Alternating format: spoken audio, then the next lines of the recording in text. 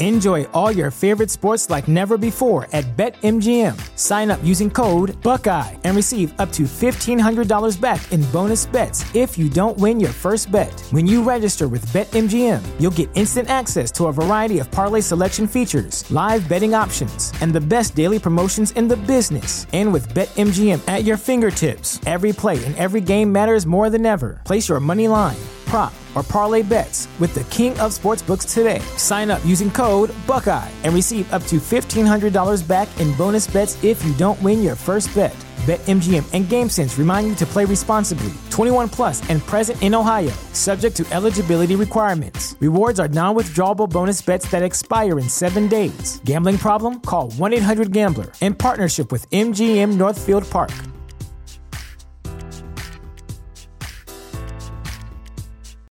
When you need mealtime inspiration, it's worth shopping Kroger, where you'll find over 30,000 mouth-watering choices that excite your inner foodie. And no matter what tasty choice you make, you'll enjoy our everyday low prices, plus extra ways to save, like digital coupons worth over $600 each week. You can also save up to $1 off per gallon at the pump with fuel points. More savings and more inspiring flavors make shopping Kroger worth it every time. Kroger, fresh for everyone. Fuel restrictions apply. And then it was eerily quiet. And then my mind was kind of like, the head in the fishbowl. Then it takes me into the bathroom and says, this is how you brush your teeth. Brush, rinse, repeat. Brush, rinse, repeat. Brush, rinse, repeat. But there were two girls. And it was like, you don't have to give us a ride. You can't fill us, no. You can't refuse us. He'll let us in his car. The thoughts were all alone in this empty void. The head in the fishbowl. This doesn't look right. They got close enough where he said he could see, their eyes and how intelligent they seem. This doesn't look right. These gremlin-type creatures. This doesn't look right. No pupils, no iris, 3 fingers, 3 long fingers. And this is when the mental torture. And then it was eerily quiet. And we're back. Yes, we are. Yet again. Spent a lot of time out here lately. Yeah, I know. It's been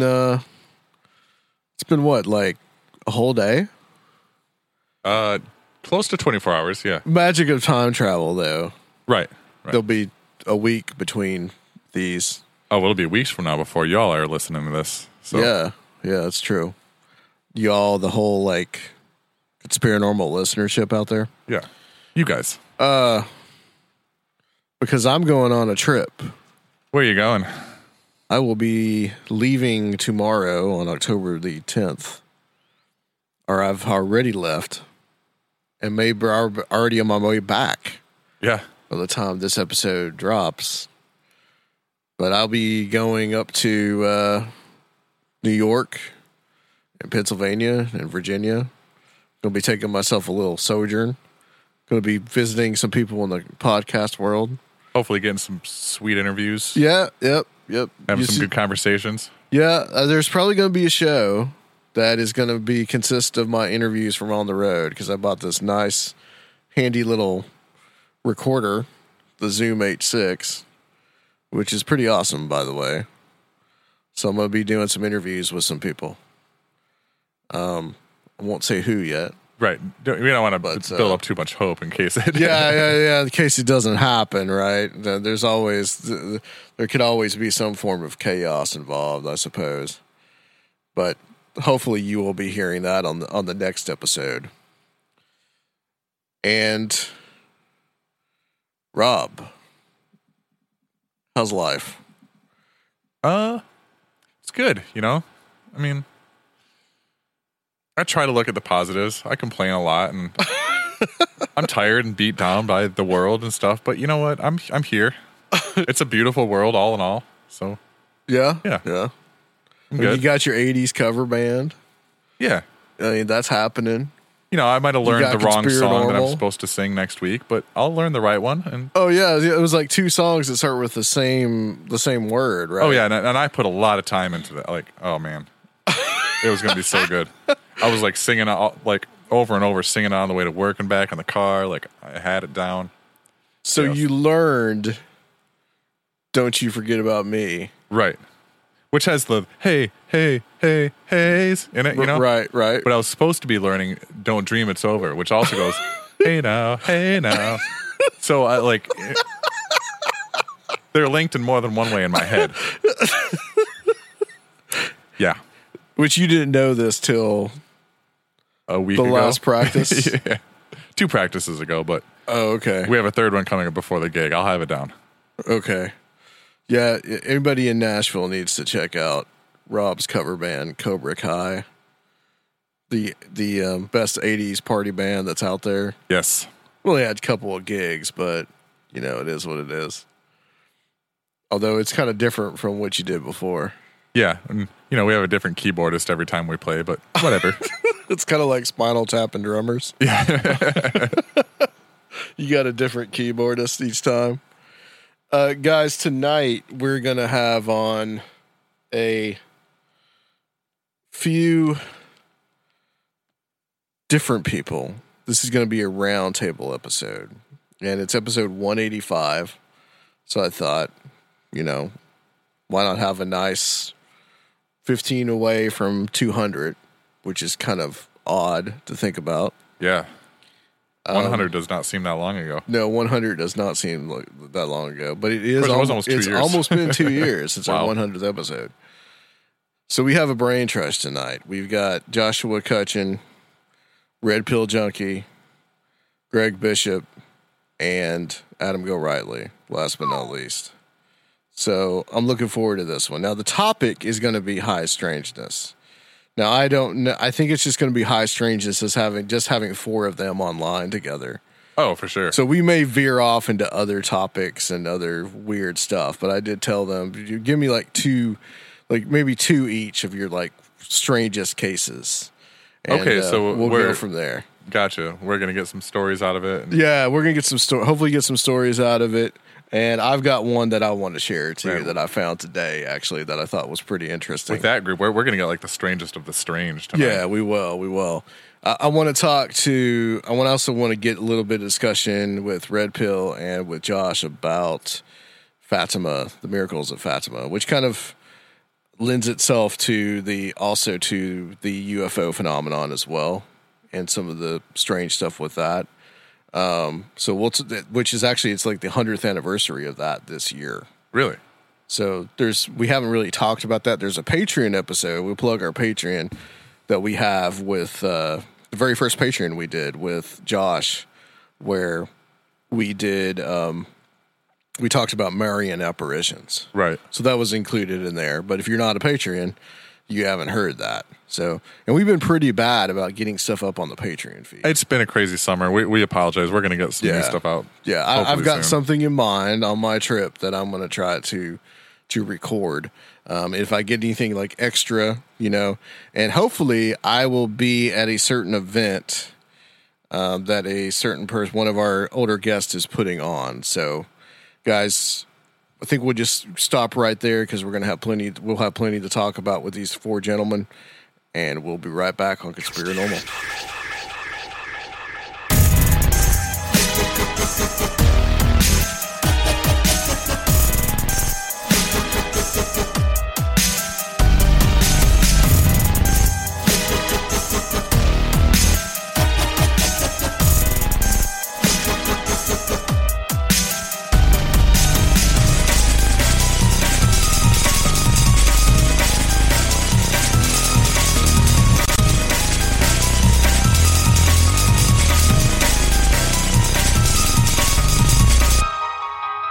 All right, welcome back to Conspiranormal, guys. And like I said before, we have a virtual brain trust here with us. And it's episode 185, so I thought it would be good to have like a round table about high strangeness cases. And the 4 gentlemen that we have, I think, are some of the best in this field to talk about this. We have Joshua Cutchin. Greetings. We have Red Pill Junkie. Good evening. Greg Bishop. Hello. Hurrah. Hurrah. And last but definitely not least, Adam Gorightly. Hello. Hello. And you know what? Adam predates all of you guys on this show. He first came on like episode 13. So that's how way back in the old days. Way back in the old days. Way back in the days when I used the omnidirectional microphone that had a lot of hiss on it and it sounded awful. When dinosaurs ruled the earth. Yes, exactly. But I wanted to start out with Red Pill and with Josh because this year is the 100th anniversary of the events at Fatima. And the other two, Greg and Adam, if you guys have any insight on this as well or about it. But I just wanted to talk to you two about this for a little bit, about the events at Fatima, and like just a brief maybe synopsis of what happened there and some of your viewpoints on it. Well, okay, so this is right in Miguel's wheelhouse, so I'm going to be the color commentary for this. Yeah, well, I'm no expert on Fatima by any stretch of the imagination. I just happened to read the book Heavenly Lights by Joaquim Fernandez and Fina de Armada. They are two Portuguese researchers who, in my opinion, wrote two of the most definitive books about the topic. The first one has a foreword by Dr. Jacques Vallée. I forgot to mention that to him when I got a chance to chat with him recently.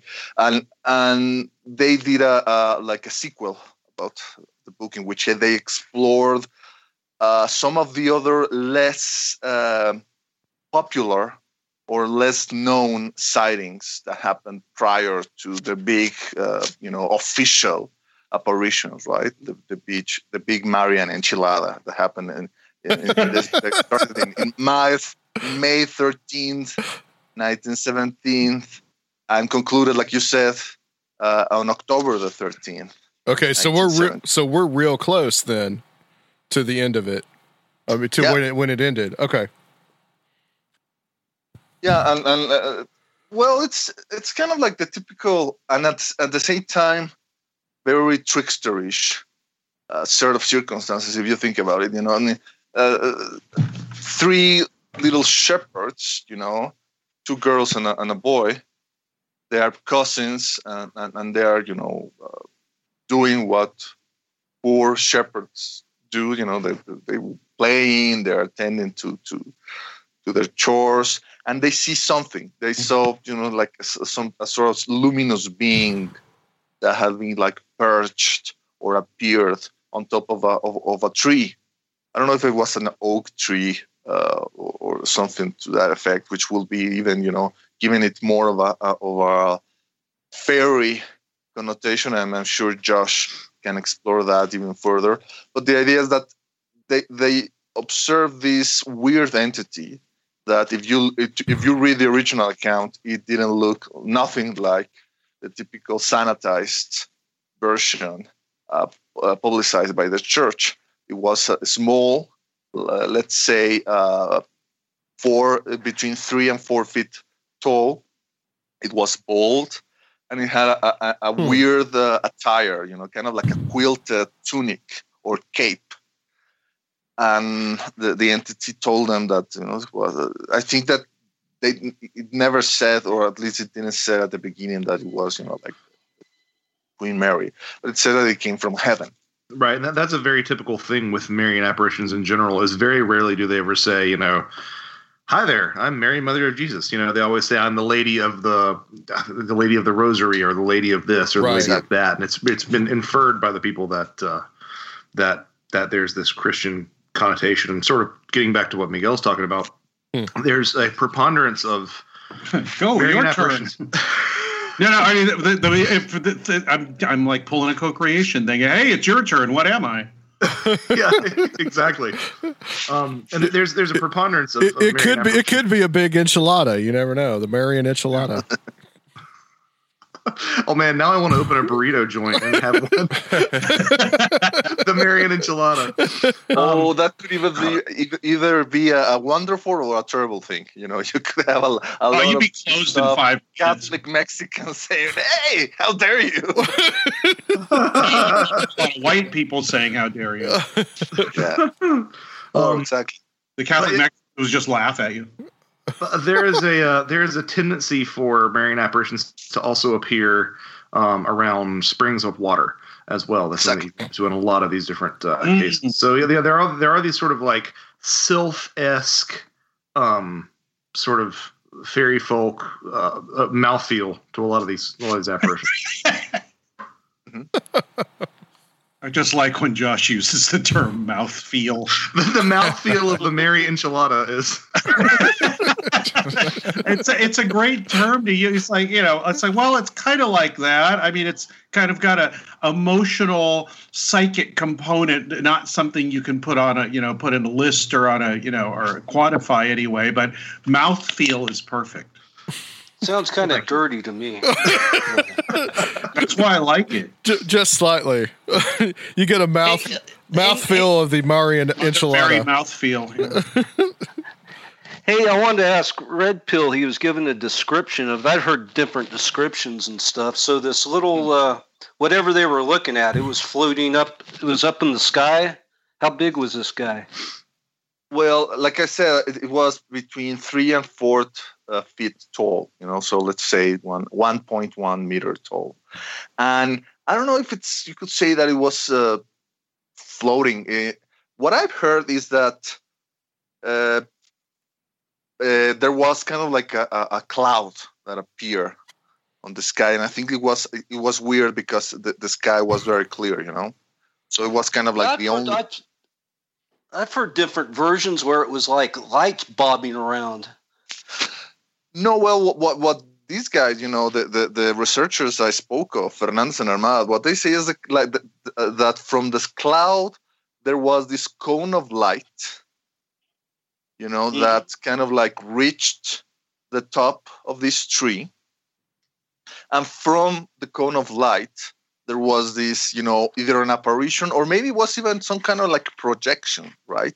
It kind of like almost feels like it was some kind of a projection coming out of from somewhere. And after the entity disappeared, or the cone, was like retracted, there was actually some kind of like impression left by the energy of the cone beam that was left on the foliage of the tree. That almost to the eyes of the kids it looked like a crown, but probably maybe it was just the result of this conical beam of energy, maybe having some kind of reaction to the photosynthesis of the level of what is the name of this chlorophyll, green chemical. Chlorophyll, exactly. The level of chlorophyll of the leaves that it touched. But I have never heard this part of it. Mm-hmm. This is brand new to me. Maybe I was getting ahead of myself or getting ahead of you. So they had those the three shepherd kids had that vision, and afterwards is when masses of people showed up and saw the lights in the sky. Is that how the story goes? Yeah. Well, the big. The big crowning moment was in October, right? But before that, so you have May, Mayo, Junio, Julio, Agosto, Septiembre. You have 6 months or 5 months of or activity prior to that. And what you read is that the people started to gather very slowly, very gradually, from a few curious onlookers at first, who they managed to see weird lights or something. And this is also interesting. When Lucia claimed that she was listening to the voice of the Virgin or the Lady of Heaven, nobody else could actually listen to that. But a few witnesses claim that they could listen something akin to insect buzzing. Weird. And this is something that Fernandez and Armada investigated at length. And what they proposed is that, I guess because they were kind of like maybe from a nuts and boltsy aspects of, or maybe what they were trying to see is demystify the religious connotations of the sightings, and wanted to try to portray it as a UFO event. So anyway, sure. The idea is they explained that buzzing could be the result of some kind of microwave emission that was, directed to perhaps to the brain or the skull of just one of the seers, Lucia, while the rest of the people, the beam was not directed to them. So what they hear was some kind of like residual buzzing. And it's interesting because if you think about it, there's a whole lot of high strangeness case in which that kind of buzzing is reported. Right. Yeah, that was going to ask. That was going to be my next question, whether or not there was because we're talking about high strangeness primarily tonight, whether there's any of that kind of stuff associated with this case, and that is very bizarre. Yeah, I mean the buzzing thing you'll find in psychedelic experiences. You'll find it in fairy accounts, and you'll find it in like countless abduction accounts too. Right. It's a real. It and the thing I find amusing is they try to immediately jump to it's microwaves or whatever. I mean, it's that so they need something to hold on to give them a reason for what's going on instead of trying. I've got this horrible conundrum now. It's like, how do you not place some sort of scenario on something yet still remain open to it? Well, I guess you're more open to it, but not categorize something yet still be able to record it. You know what I mean? That's a tough one because you see all these researchers for the entire history of paranormal and all that, they have a model they shove it into. Mm-hmm, mm-hmm. And it never covers all the bases. I think that the reason why they chose to go or explore that avenue, Greg, is because they simply reported that similar experiments had already been conducted by the U.S. government. So it's a way to say, look, this could be an explanation because we, with our present technology, are starting to reproduce it. Yeah, they just have to find something that's akin to what they were talking about. Where the hell were microwaves coming from in 1904? Right, 1970. Well, but it's the idea. Well, that we're dealing with a superior technology, which was mistaken by to be of a supernatural agency. But obviously, okay, if it was mistaken as such, it's because it was deliberate. I mean, there definitely was some kind of like religious manipulation from the part of the phenomenon. They chose to manifest itself in a country that, although it was Catholic, mm-hmm.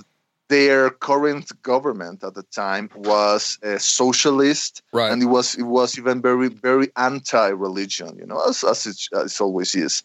So is something that Valet touched upon in our recent discussion, how nobody really wanted this to happen. The church wasn't happy about it because I guess at first they felt they didn't have any control over it. The church really doesn't really get happy when a bunch of peasants say, hey, we saw an angel or we saw the Virgin. It's because, we bypassed you assholes. Exactly. They need to be on top of it. They need to be in control of the narrative, which they mm-hmm. did, obviously, eventually. And the government wasn't happy about it because they didn't have to deal with some kind of like resurgence of fanaticism in that region of Portugal. So right. There's a moment in which the mayor of the town kidnaps the kids in an attempt to stop it. But the people still went to Cova de Iria and they reported something to happen, like Adam said, some kind of like light or something that appeared, stayed there for a few moments, and then it disappeared, like saying, oh, well, the transmission cannot be completed. Yeah, and you had the miracle of the sun as well, which is more of a UFO type phenomenon too. Mm-hmm. And it's interesting for me. Well, in many aspects, one of the aspects is that the church collected the testimony of many of the witnesses of that event, right? And those records are still held by the church in the, I don't know, I guess in the annals of the basilica that they built later there in Fatima. And what's interesting is that you analyze it, and people did not report the same thing.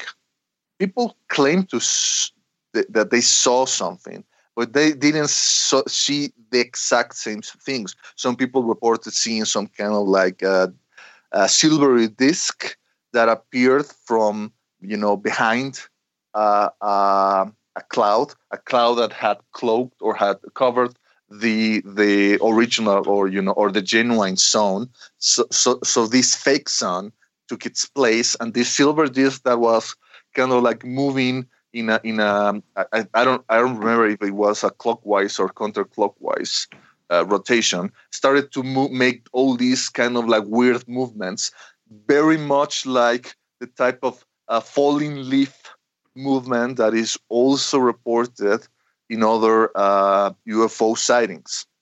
Other people saw other things, that it wasn't silvery, but it was blue. Others said that it changed the colors from blue to green to red or something.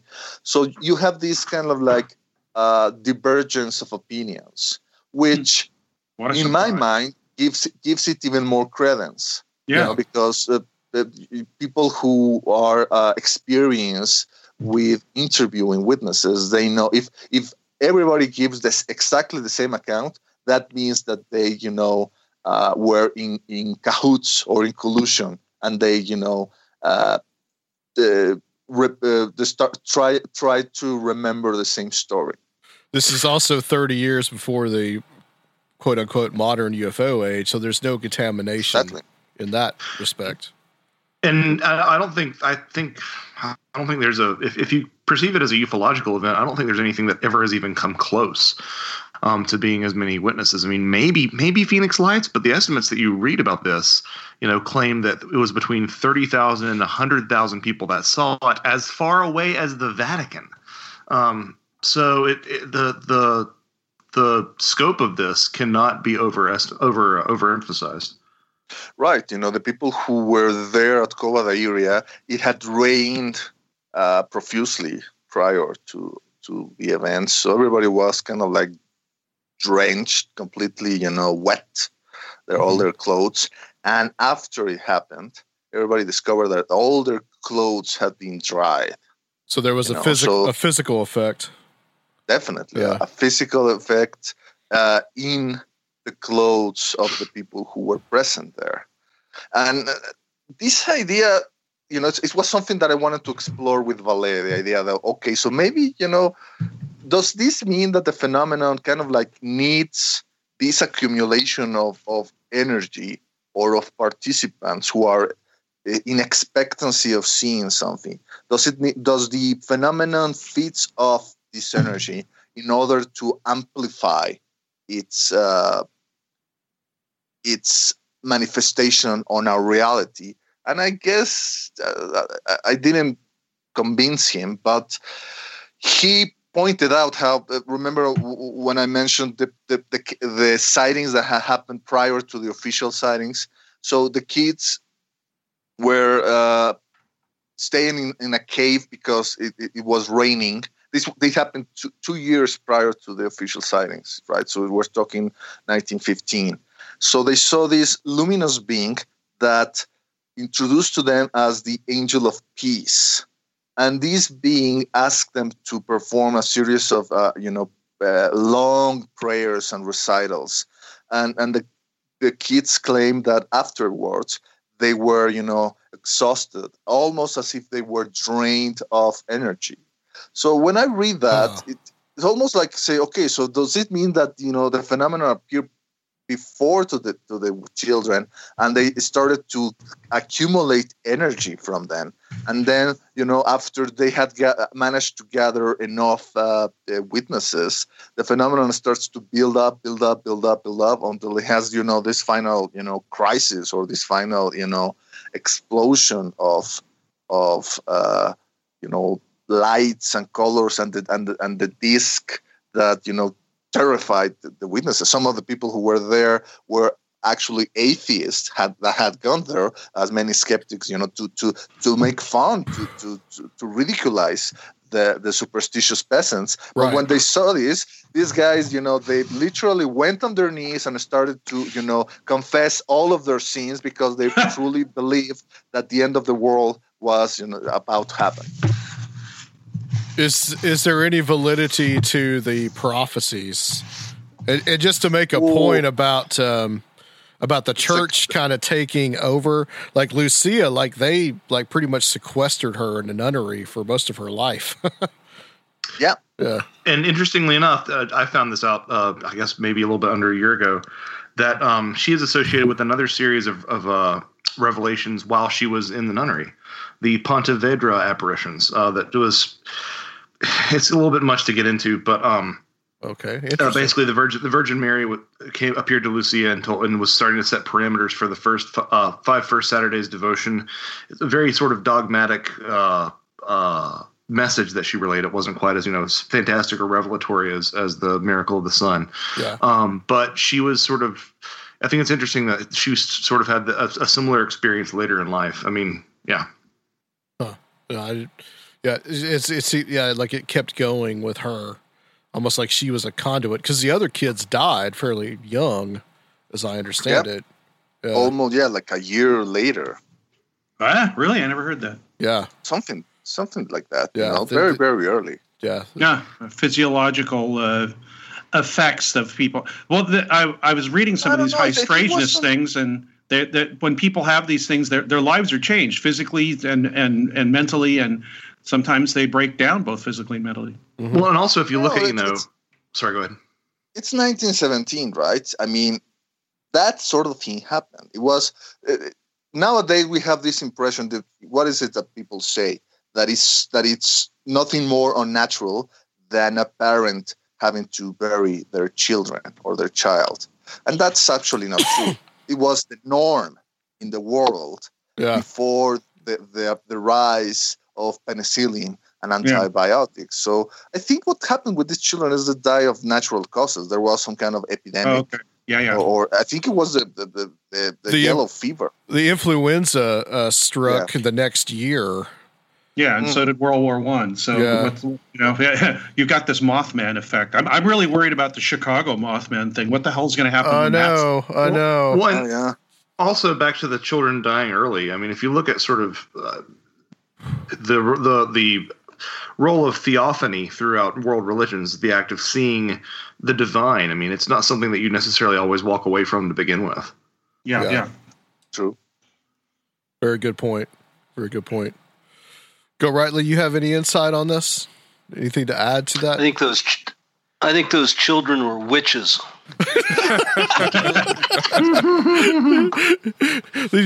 I think the obvious explanation is that it was Project Bluebeam sent from the future. Hear me out. Yes. Sent from the future through a Stargate, like you'll hear about on Project Camelot. Yes. Basiago was probably involved. Hey, to close the loop on this, there's those prophecies. Isn't the third prophecy still sealed or something at the Vatican? Is that the... Yeah, supposedly. No, officially it has already been released. Yeah. It was released officially at the behest of Pope John Francis II. Well, the first one was A Vision of Hell. The second one was the end of World War I and the beginning of World War II, if memory serves. And then the third one was, again, like the official line, I think, was about predicting the 1981 assassination attempt on John Paul II, right? Yeah, that was Exactly. the first original one. Yeah. Mm-hmm. Yeah, he became convinced that the Virgin Mary had actually saved his life, and like diverted the bullet that was fired by this fanatic Ali Aga, fanatic Mehmet Ali Aga. And this is interesting, So this guy is from Turkey, right? It was part of this like secret society or this band of assassins, and everybody thinks that they were actually being commanded by either the KGB or the CIA. The KGB maybe because John Paul II was Polish, and they didn't really like how he had such influence in the countries that they were in control of. Right. In the Iron Curtain. And people said, well, the CIA also had an interest of taking him out, precisely because of that, maybe because they wanted to see if him by dying could exert some kind of like change or revolution in those Soviet-controlled nations like Poland. But here's the interesting thing. I remember reading how Ali Aga was also this millenarist. He was convinced that he was part of a set of events that will create a chain reaction that will bring about the end of the world. And he was also, since he's Muslim, he had the belief that the entity that had appeared before the children was not the Virgin Mary, but was Fatima, the daughter of the Prophet Muhammad.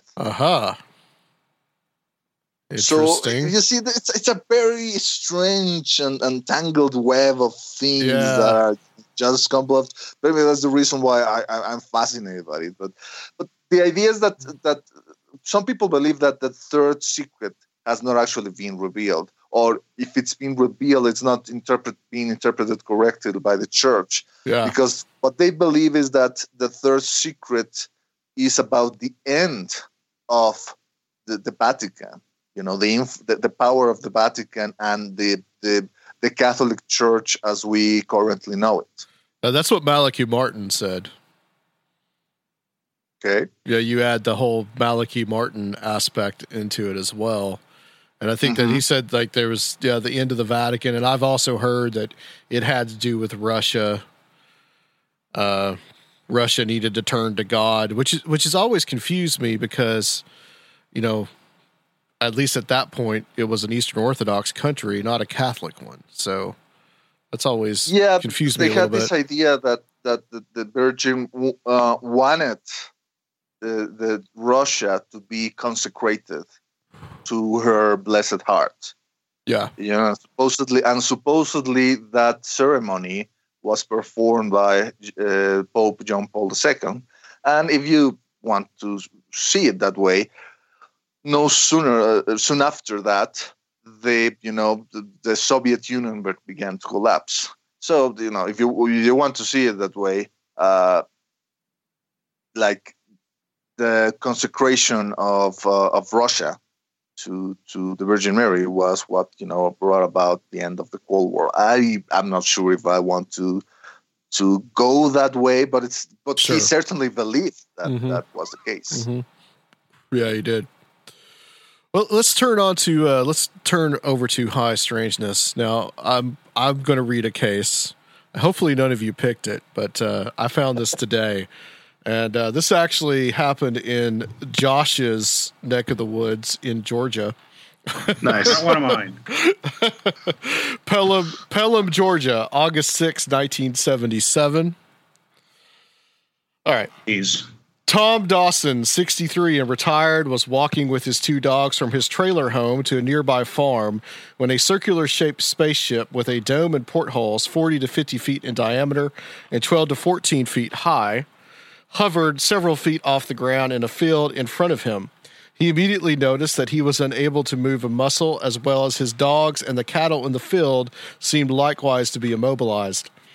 A hatch in the object opened, A ramp was extended, and 7 strange-looking humanoids, 5 foot tall, emerged, 5 men and 2 women. The first stepped down cautiously, as if to test the solidity of the ground. Then the rest followed, with 2 taking up sentry positions at the hatch. They were all hairless, with skin as white as a flour sack. Their noses were sharp and turned up. Their ears were pointed, and they had no necks. One of the men and one of the women were completely nude. The clothing of the rest, male and female alike, were very beautiful, with silk like shoes with pointed, turned-up toes. The humanoids cautiously approached Dawson and gave him a kind of physical examination, placing on his head a skull cap with cords connecting it to a hoop bearing dials. They dropped his trousers and lifted his shirt for the examination, passing the hoop over his body. While the examination was in progress, a loud voice came from the object shouting 3 times, "I am Jimmy Hoffa." A 4th repetition was cut off, and the voice was not heard again. After completing the examination, all returned to the craft except 2 men who walked about 10 feet away and went into a conference. They had very shrill voices, and although Dawson was unable to comprehend what it was they said, he thought he heard the word Jupiter. He had the impression they were debating whether or not to take him on board.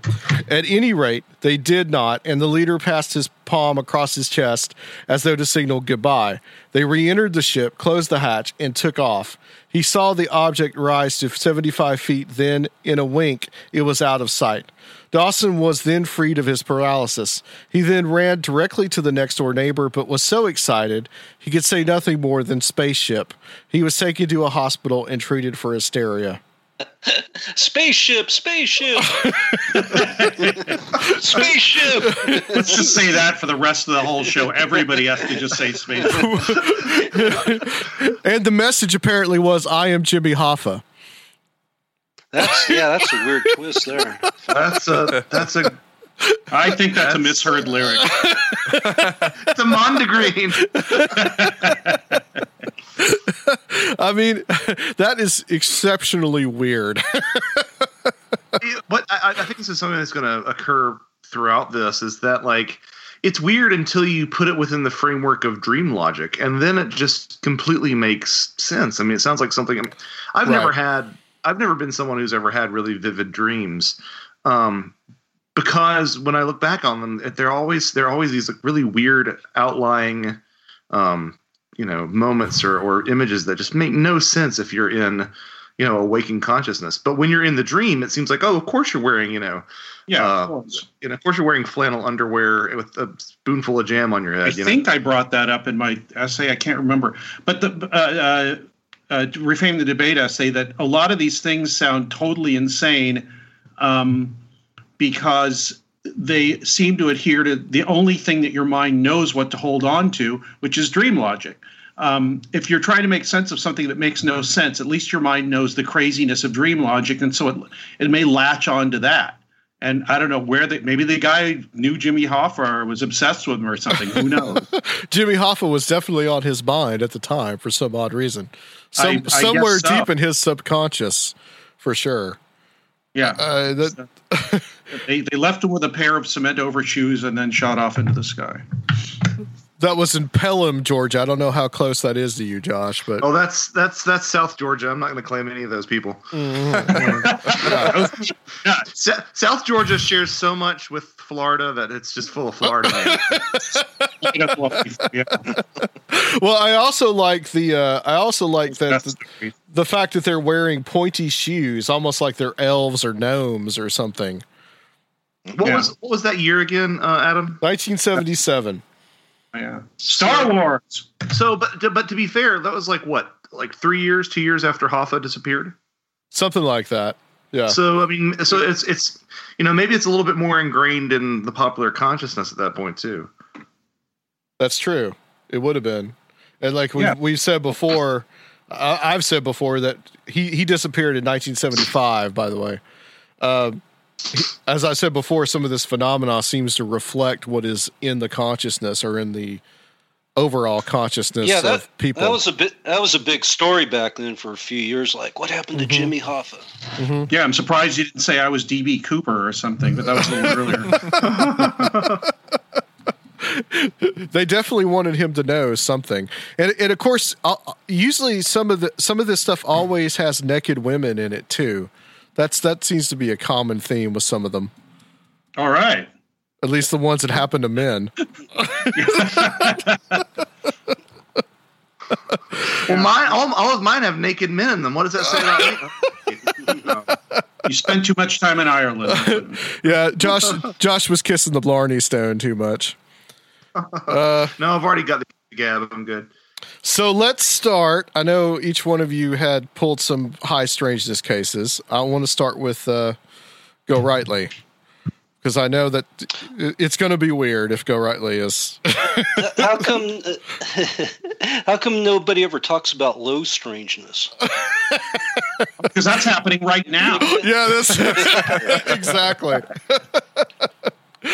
So when you contacted me, hearing some feedback, when you contacted me, it's like, some episodes of high weirdness, and I wasn't sure if you were talking personal experiences or whatever, and I thought it could be personal. That's fine. Yeah, let's go there, because it kind of relates to this whole buzzing sound phenomena that goes on. I had recently heard some of you guys on Soraya's show talking about the buzzing thing. I went, wow, man, that's just like the experience. All this happened when I was like 18, 19, kind of a crazy period. I talked before about my psychedelic UFO experience. I think that kind of opened the door for a lot of this other weird shit that happened. And just in a nutshell, I always describe that UFO LSD thing as unwitting magic ritual of some sort, because the friend I saw it with, we were joking to each other before it happened, what if we saw some UFOs? Sure enough, it wasn't long after we saw this crazy shit.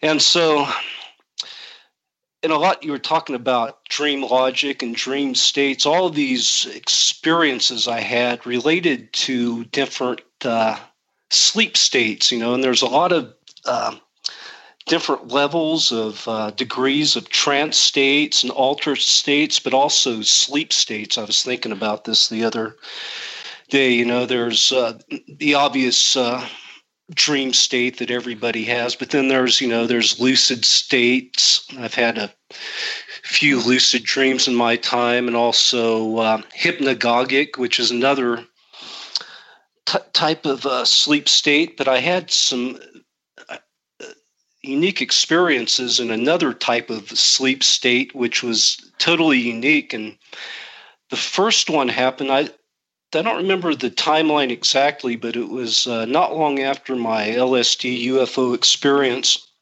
and I was in my backyard. It was in summer. I went out there to sleep, and this was unique. I woke up in the dream, and everything was like it normally was, which is a rare, I haven't really experienced that in dreams before. So I'm there sleeping outside on a chaise lounge. I had a blanket over me, and I was facing the east, and everything in the dream was like it was, nothing was out of place. My backyard and my house, the chaise lounge, none of that was like a weird dream where you have a little bit of your friend's house or somebody else's house, different elements seep in. This was totally my, backyard and my house. But it changed when a big UFO came down, got closer and closer, like similar to Close Encounters of the Third Kind. And I felt somebody tap on my shoulder, and I jerked and woke up. And that was the end of that dream, but and this is where the buzzing starts. I had some dreams or sleep states or astral projection experiences around the same time frame. And I was also kind of thinking about that period. I was into a lot of stuff. I was interested. I read an old spiritualistic books about astral projection, so I had a desire to do that. The same thing with prior to the UFO experience. You know, there was a yearning to see that. So that was in my mind. And during that period, I flashed back. I was doing a lot of writing of lyrics at that time for a band I was working with. And in fact, the same guy I had the UFO LSD experience, we collaborated on a lot of songs.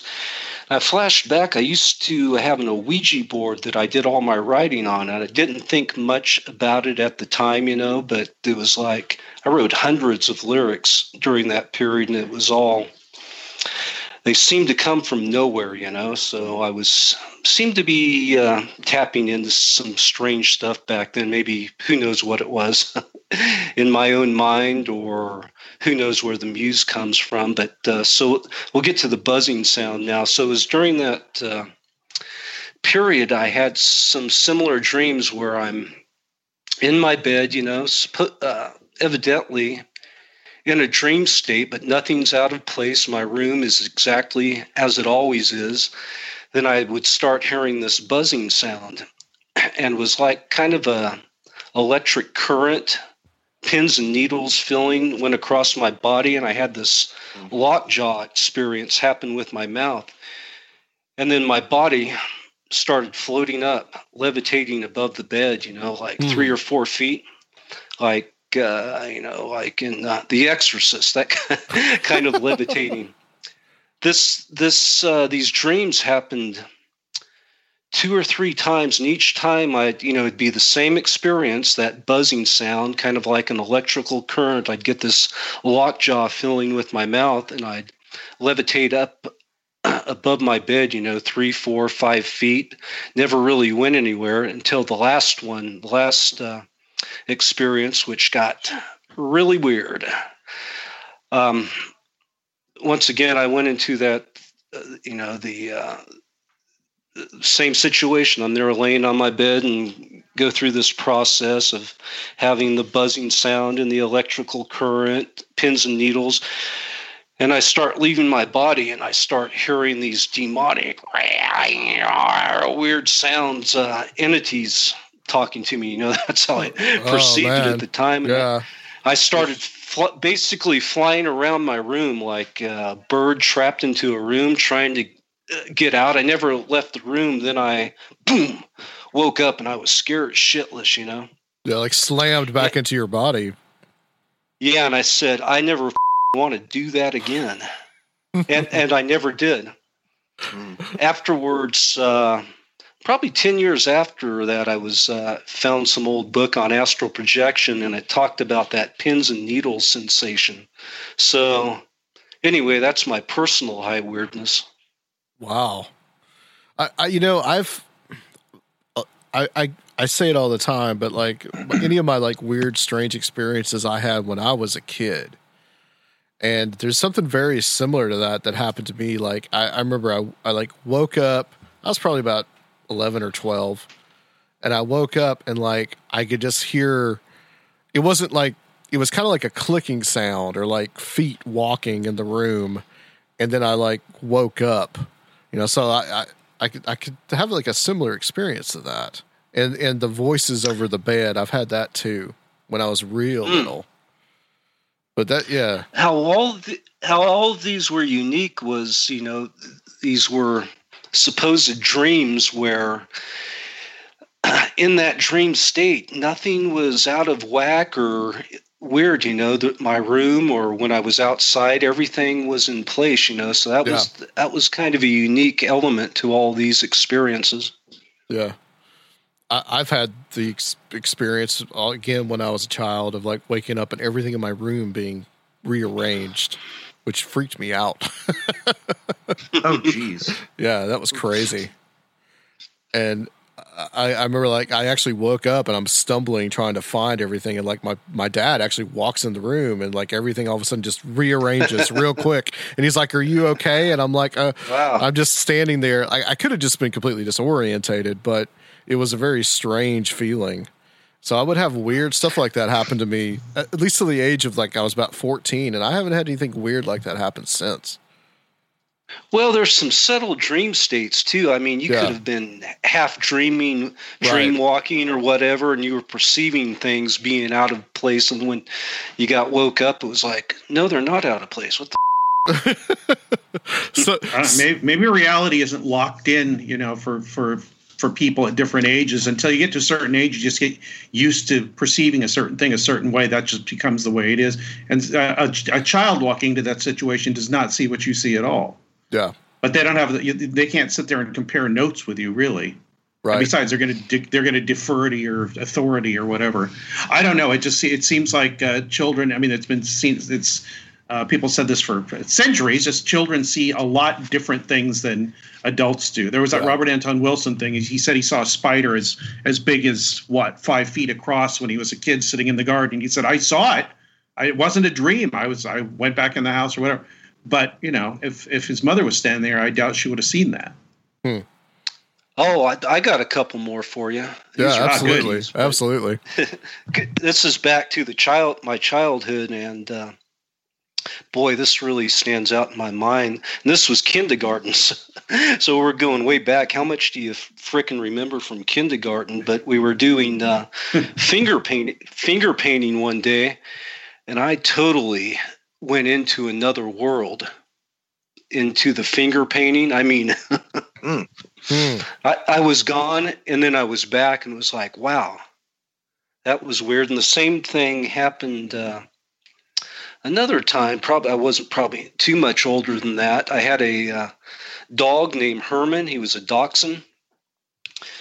And I was looking at him one time, and I started staring into his eyes, and it was like, what's the movie, The Incredible World, or wherever, where they got shrunk down and went into a human body? It was that same type of thing. Fantastic Voyage. Yeah, it was that. I was staring into his eye, and it was like, ooh, I was off into another universe for a little bit. Then I popped out of it and went, whoa. I'm just a little kid, so you just kind of go, "Whoa, that was weird." It kind of sounds like sounds like Bronn on Game of Thrones. Like instead of warging into a direwolf, you're warging into a dachshund. Yeah, but in each of these cases, it might have been just like, I don't know, a couple of seconds where I was into that world and popped out. What's the whatever that world is? What's the non-personal experience that you picked? Well, I didn't. We were talking about. We won't go Joe Simonton's impressive just because I think a lot of other people were impressed with his case. But let's go with another early one with nude intergalactic travelers. Yes, please. And it's a case that after Kenneth Arnold had his sighting, he became an investigator for a while. Ray Palmer with the hell was his magazine? Fate, Flying Saucer, Saucer Smear? No, that was Jim Mosley. No crap. Yeah, you're right. Well, there was a Flying Saucers magazine, and there was Fate, and there was one other, I think. Amazing Story. It was that's it. Yeah. Anyway, Palmer paid Arnold to go. Yeah, paid Kenneth Arnold to go do some these field investigations. One was the famous Maury Island. Then the other one was this guy named Samuel Eaton Thompson. And I've actually written a passage about this, so I'll just read it to you. It's real short. It's from this contactee book we've been working on, but goes, retired railroad worker Samuel Eaton Thompson claimed that while driving a stretch of rural road on the evening of March 28th, 1950, he came across a landed flying saucer in the woods near his home in Centralia, Washington. As Thompson approached the craft, out stepped a group of attractive Venusians wearing nothing but their birthday suits. Hey, hey. These hippie Venusians were also vegetarians, which apparently contributed to their wholesome appearance. Thompson described them as naive and childlike, and for some reason they had no idea who built the flying saucer they rode in on, which I always found kind of curious. Thompson ended up spending the night. Thompson spent the night with the nude crew, sleeping in a chair in one of the ship's bedrooms. The next morning, he asked if he could run home and grab his camera, then return to take some photos. As Thompson later explained to Kenneth Arnold, it was, quote, just like trying to take a picture of the sun. There was a glow to it. The film was just blank. I wanted to get some of them right on to the ground to take some pictures of them, but they wouldn't come out, end quote. Just like Bigfoot, Arnold, it never comes out. Yeah. Kenneth Arnold, didn't think Thompson was bullshitting him, but he thought it might have been more of some type of psychic experience, internal experience, perhaps. Whatever he encountered out there in Centralia, Washington. Man, that is strange. you got it. Never heard that one. That's a good one. You got another one? No. I would just. No, I just see the ones. A lot of these old ones, older stories impress me because, like. Right. Joe Symington, I mean, that's kind of a funny story, how the saucer lands and the little guy pops out of the hatch and wants some water. Joe go gets him some water, and another guy's in there cooking flapjacks, and he gets a flapjack, and the little E.T. salutes Joe, and Joe suits him back, and he flies off, then...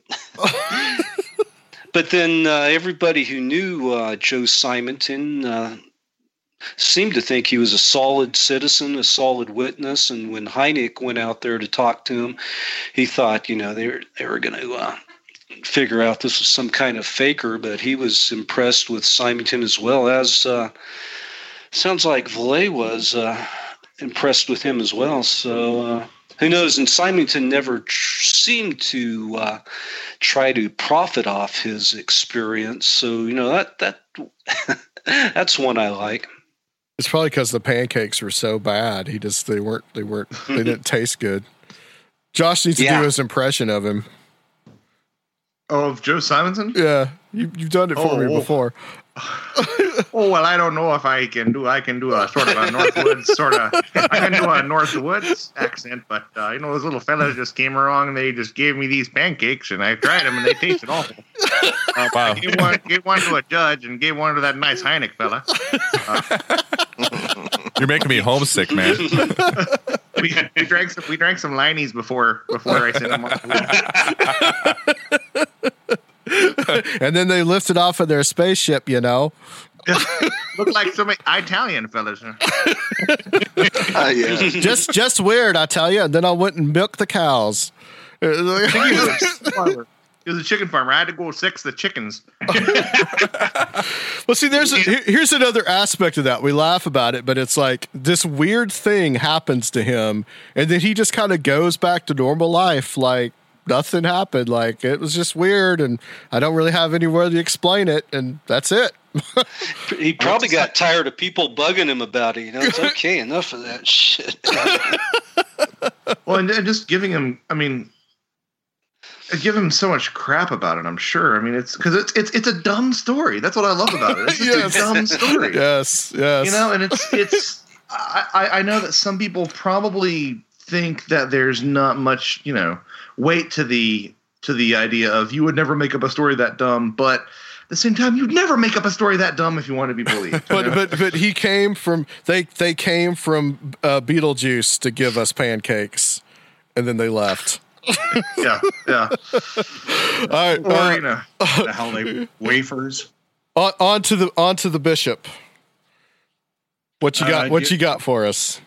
I got one short, weird one that does not involve really aliens. I got one slightly longer story that does involve something. I didn't even remember this story. And a third one, which is the Stan Gordon story with the Bigfoots, which is one of my favorites always. Let's see. This is from The Rebirth of Pan by Jim Brandon. Deep cut. Yeah. In November 1974, a Seattle grocer named Ernest Smith was hunting about 40 miles south of Tacoma, Washington, near where a mystery flying object appeared to crash in flames on the night of November 14th. Smith said he was scanning a bluff with binoculars when an incredible green glowing creature came into view. It was vaguely horse-like, he said, with 4 legs that looked like tentacles of an octopus and a football-shaped head with an antenna-like prong sticking up. The body was covered with scales. It's Cthulhu. Yeah. Smith, aghast, watched the creature for 5 minutes until it slithered away. He did not shoot it for fear of having it pursue him. Always like that story because it makes no sense whatsoever. What the hell was a football head-shaped horse-like thing with tentacles and an antenna prong sticking out of its head with scales doing walking around the woods in Washington? If we take these sort of things seriously, a lot of moving parts. Man. Yeah. If we take these things seriously, though, I've been warming up to the idea that if you take a look at the descriptions of spirits in grimoires, you're probably going to find a lot of similar things to a lot of these really strange stories like that. So I wonder if in some grimoire there isn't, My Little Cthulhu lurking around somewhere that that would work as a possible precedent. That's a good point. Yeah. What is the one you see it printed often in some of the books about the occult? They're just these strange figures like behemoth and weird creatures like that don't make any sense. I have a book that has those in it. I know what you're talking about. That's a good point. There's a book idea, the strangest of the extremely high strange, with stories like that, and somebody should just gather those together. Next time you have a high strange, get Albert Rosales on. I was just thinking of that. Yeah, I had him on twice just so he could keep telling me weird stories. your terry cloth bananas from outer space, Greg, is another favorite. Yeah, I couldn't find the description of that one. I've got the second one, which is like 3 paragraphs. This is from the wonderful, fully illustrated and up-to-date Field Guide to Extraterrestrials by Patrick Weege, your friend and mine, Patrick. Yay! So this is in the chapter entitled what is it? Robotic type entities. The witness claims he was flying a Piper Cub when his light aircraft was struck by a pulsating lozenge-shaped UFO. The witness, Fred Reagan, had no parachute, and his wrecked aircraft, he and his wrecked aircraft were falling through the air, he began to feel like it was being drawn upward by what he described as a sticky clinging force. The next thing he knew, he was drawn into the UFO. Inside, Reagan found himself in the presence of small, glistening beings. He described them as about 3 feet tall and looking like huge stalks of metallic asparagus. The beings somehow spoke to him in English, of course, and apologized for the accident. They then gave him a medical examination, found that he had cancer, and removed it in exchange for the trouble they had caused him. Oh, that was nice of them. Yeah. You see, kids, asparagus is good for you. Yeah. The beings subsequent... You say huh? Metallic asparagus? Yes. Okay. And he described them as smelling like ozone or sulfur. When was this? And he described them as smelling like asparagus pea. The beings subsequently deposited Reagan unconscious, but without a single bruise, in a farmer's field near the wreckage of his aircraft. It should be noted that after falling several thousand feet, the engine had embedded itself 6 feet into the ground. Less than a year later, here's what really made me really want to read this. In May of 1952, Reagan died at the Georgia State Asylum for the Insane. The cause of death, according to a news report, was degeneration of the brain tissue due to extreme atomic radiation. Reagan's bizarre story sat unpublished in the files of the editor of the English journal Flying Saucer Review for more than a decade. But while Reagan's account had seemed too preposterous and fantastic in the 1950s, in the late 60s, it had acquired a rather prophetic ring, as it possessed many features that had become rather commonplace in such accounts. What? What's commonplace about any of that? God, right after this guy was a total hipster. He was into metallic asparagus, fleshy asparagus before anybody else was. Good band name, yeah. I know, metallic asparagus. And that was 1951, right, Greg? Great. Now I closed the book. Yeah, I think so. Yeah. Yeah. And the last one is I always wanted to have Stan Gordon on to talk about this. And 1951, July 1951. Class robotic, type fleshy, variant 4, whatever that is. Characteristic shiny skin. But the Stan Gordon one, this combines a lot of high strangeness in one thing. There's Bigfoot, there's glowing orbs, there's psychological effects. On the night, this is from Stan Gordon. Actually, this is from Jeff Rentz. Sorry to say, but it's linked. Stan Gordon wrote this. Everybody knows who Stan Gordon is. Listening to this show, and if they don't, go look him up because you should. On the night of October 25th, 1970. Oh, night before my birthday. That's great. October 25th, 1973, Stan Gordon says, my UFO hotline was active with UFO reports from around the state. Around 10:30 p.m. that evening, I received a call from a state trooper in the Uniontown barracks concerning an incident which he had just returned from investigating. One of those involved was put on the phone for me to interview one of the witnesses. At about 9 p.m., 15 people observed a very large red spherical object hovering low in the sky, which began to descend towards a pasture. The witness and 2 boys proceeded up to the field and observed a white dome-shaped object sitting on the ground that illuminated the area and was making a loud whirring sound. It estimated at about 100 feet in diameter. They were 250 feet from the object and about 75 feet from a fence line. Walking along the fence line were 2 tall figures, 7 to 9 feet tall, covered with hair and arms hanging down past the knees and displaying glowing green eyes. The creatures were fired upon. First traces were shot overhead, then live ammo was used. The largest of the 2 creatures turned towards the other, almost touching it. At the same time, the object in the field disappeared and the sound stopped. The creature slowly walked towards the woods. I don't know how it disappeared. I guess it just winked out. One boy had already ran home. The other 2 left the field and went to the farmhouse. And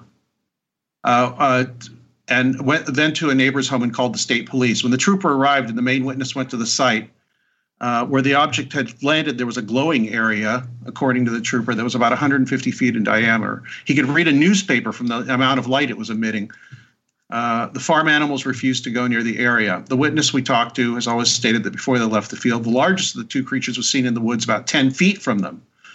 He shot at it and struck the fence that stood between them. Later that night, and here's the part that really does it for me. Later that night, our team arrived in the area. Radiation levels normal, glowing area now gone. Animals still wouldn't go near the spot. Strange events began to occur during the early morning hours in this dark, secluded location. A farmhouse several hundred feet from us was seen by some in the party to suddenly light up like daylight for several seconds.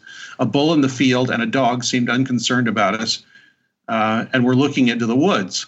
The main witness, a rather large individual, while being questioned, suddenly began to growl, throwing his father and my assistant, George Lutz, towards the ground.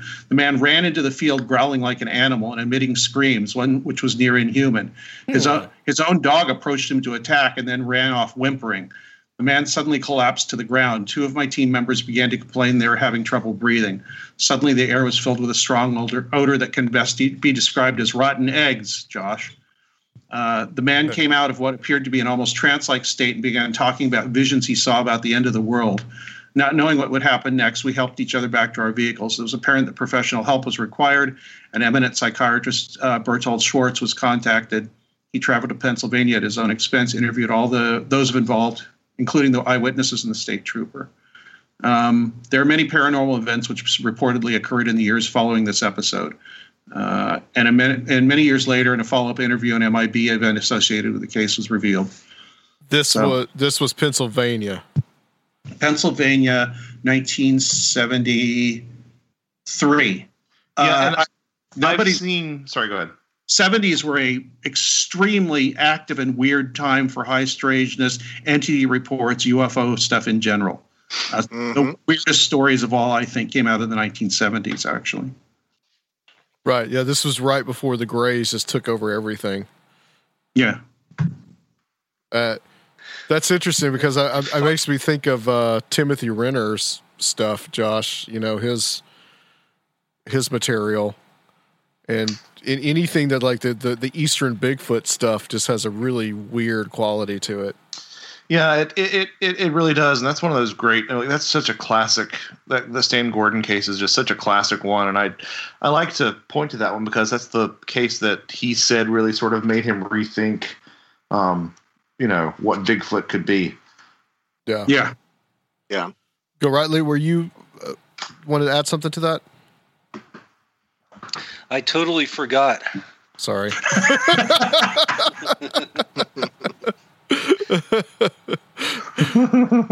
There was one that we read when we had Tim on. I read it after the interview, and it was, I don't remember where it was, but I got it from Jerome Clark's book.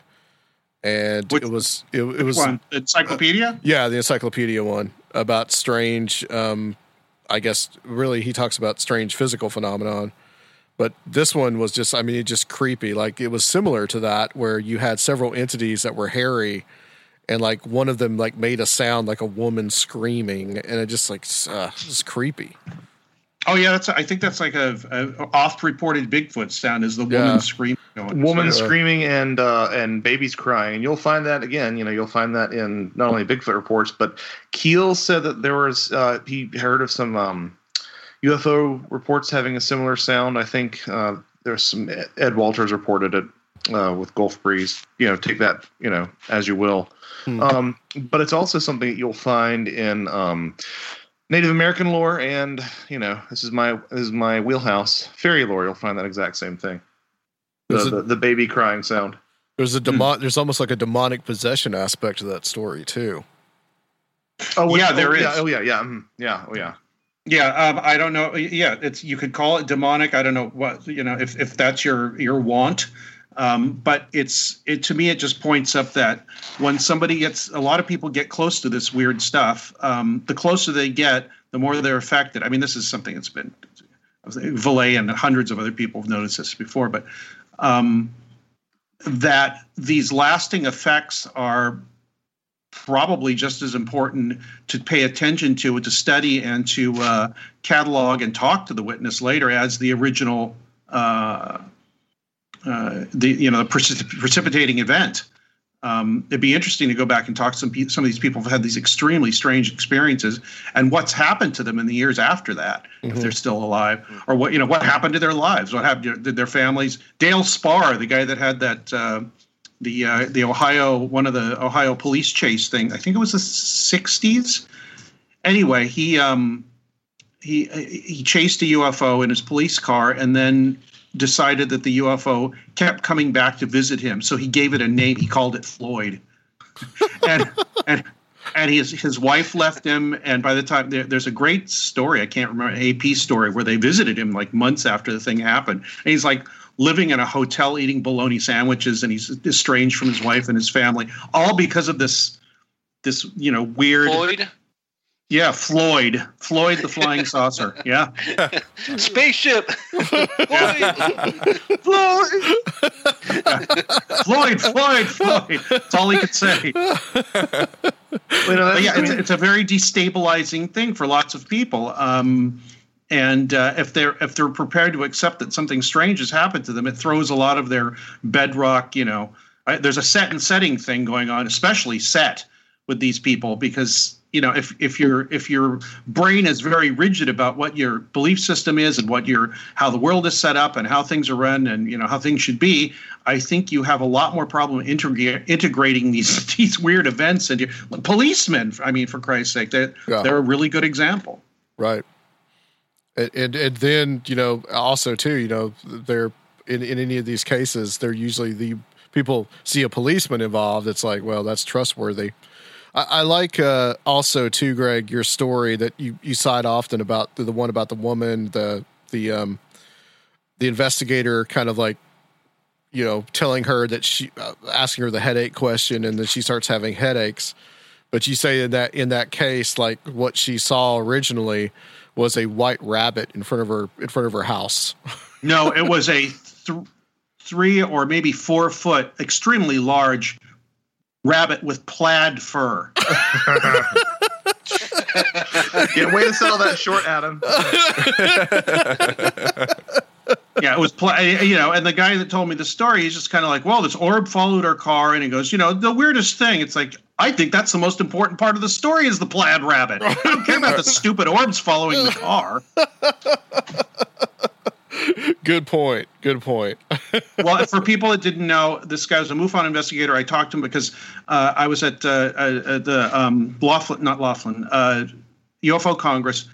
Somebody had a party in their room, as people do, and they said, "Oh, you like weird stories? Here, so and so has this really weird story," and he repeated it to me. I won't go into details, but he said at the end, he's asking her the standard questions. What, how big was the orb? How fast was it going? Didn't seem to care too much about the rabbit. And then, any physical effects? How do you feel? And she's like, I'm fine. I just wanted to, it's a weird experience. I wanted to talk to somebody. And her father called MUFON because I guess he knew about it. This was, they were Navajo tribal members.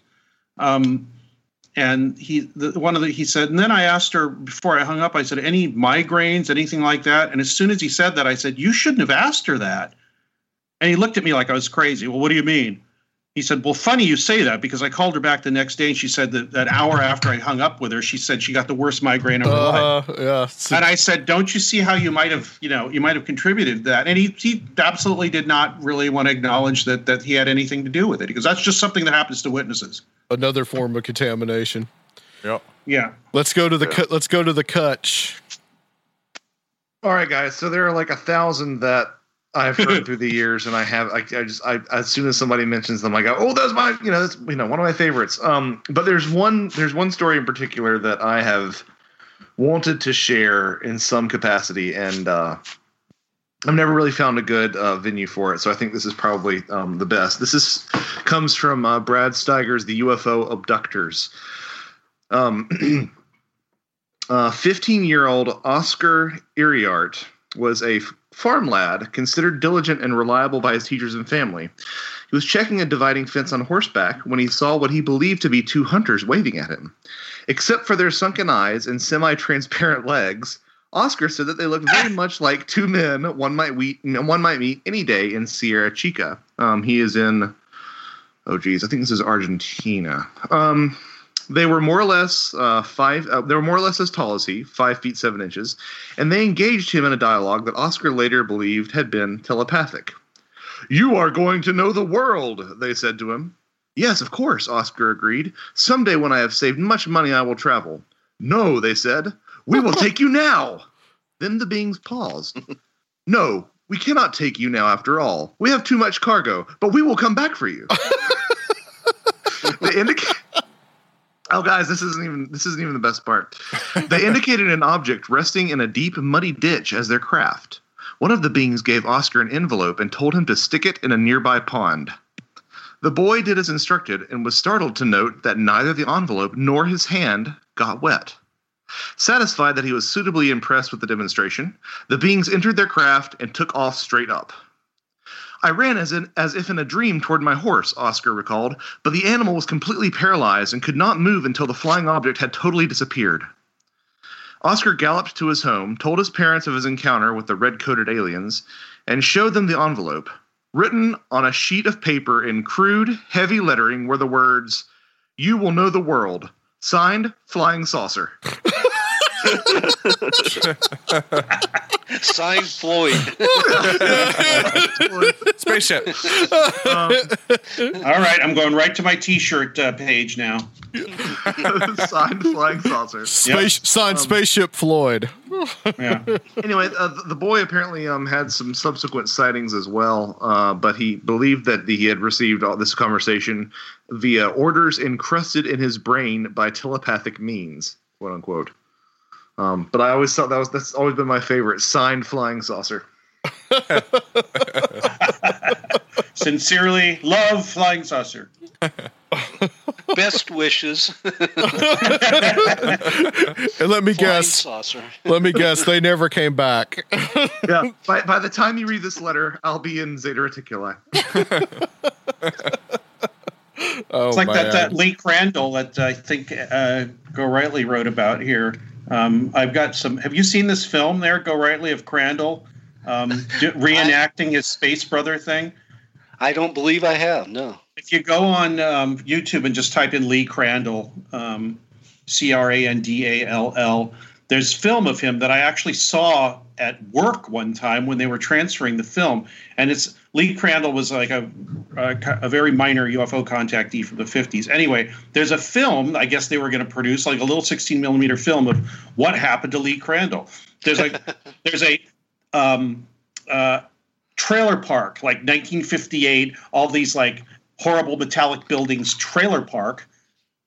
This guy dressed in a nice suit comes up and knocks on the door. All you see of his back of his head, he's got this like Val Thor wonderfully coiffed pompadour hair. All you see is the guy at the back of the guy's head, and he's talking to Crandall. And Crandall's smiling, and it looks like the best thing that's ever happened in his life. He's having way too much fun. So he gets up with the guy and he goes, no, wait a second. And he writes on a piece of paper, and you see him like thinking about what he was going to write. He puts a piece of paper down and walks out of the trailer home with this guy. And there's a cut to the note, and it says, "Dear folks, gone to Venus, all is well. Love, Lee." Wow.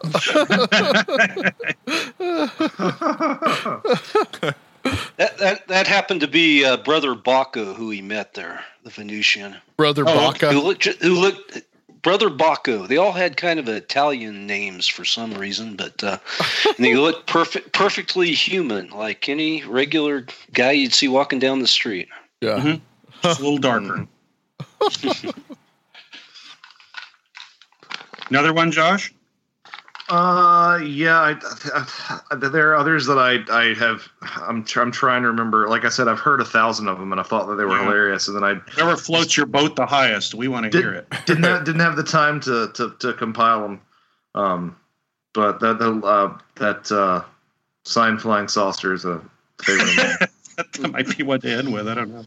Well, that's one of the ones that makes me think about. Well, some of this stuff, like there's I've said it before, this mundanity to some of this stuff, and it's the mundane stuff that's more hilarious because it's so ridiculous, but yet mundane at the same time. Yeah, no, because you think that you would just come up with some sort of fantastic story as opposed to like the most banal thing possible. Right, exactly. Well, let's go over to Red Pill. Right. Because I'm a lazy I decided to use two cases that I'm already. You guys are making Rob work hard on the editing here with the F-bombs. Oh, you edit them. Oh, man. I could choose to just leave them in. See what happens. Might have to with this one. Yeah, I think we might. To put it in iTunes with the parental whatever. Yeah, I had one person say an F-bomb on one of my shows, and I had to label all the shows with it, no matter what we were talking. We could be talking about children's literature, and I had to label it with explicit lyrics. Well, but between that and my Dirty Blues didn't help things either.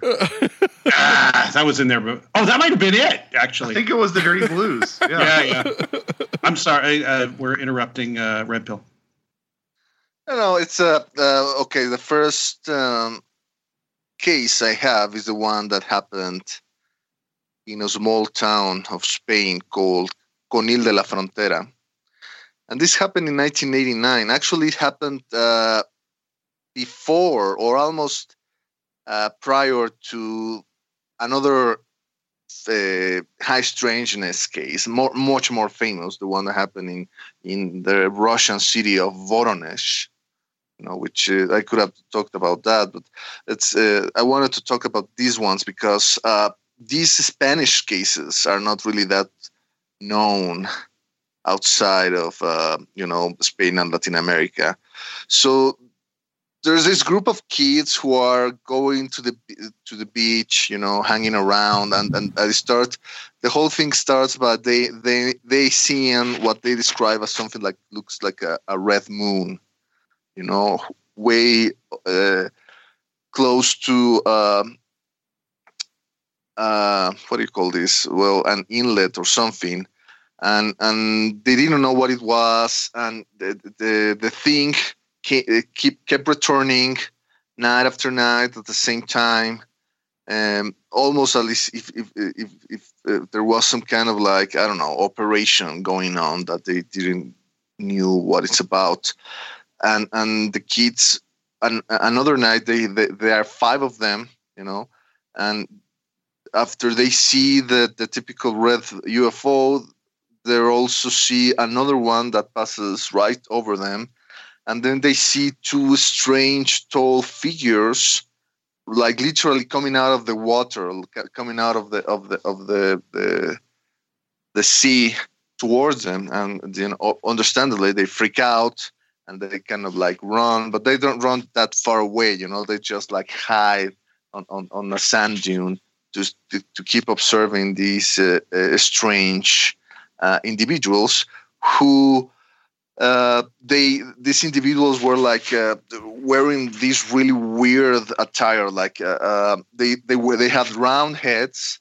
They didn't have any discernible features, facial features, and they wore these kind of glowing tunics that completely covered them from the neck to the toes, and they moved in a very mechanical, disturbing way.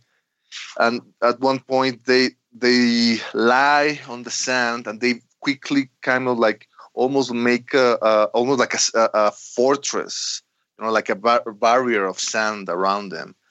And then they start to do this weird ritual. They start to pass on something like a glowing orb, almost like a ball game. They started to pose this ball from one to the other, doing this for several moments.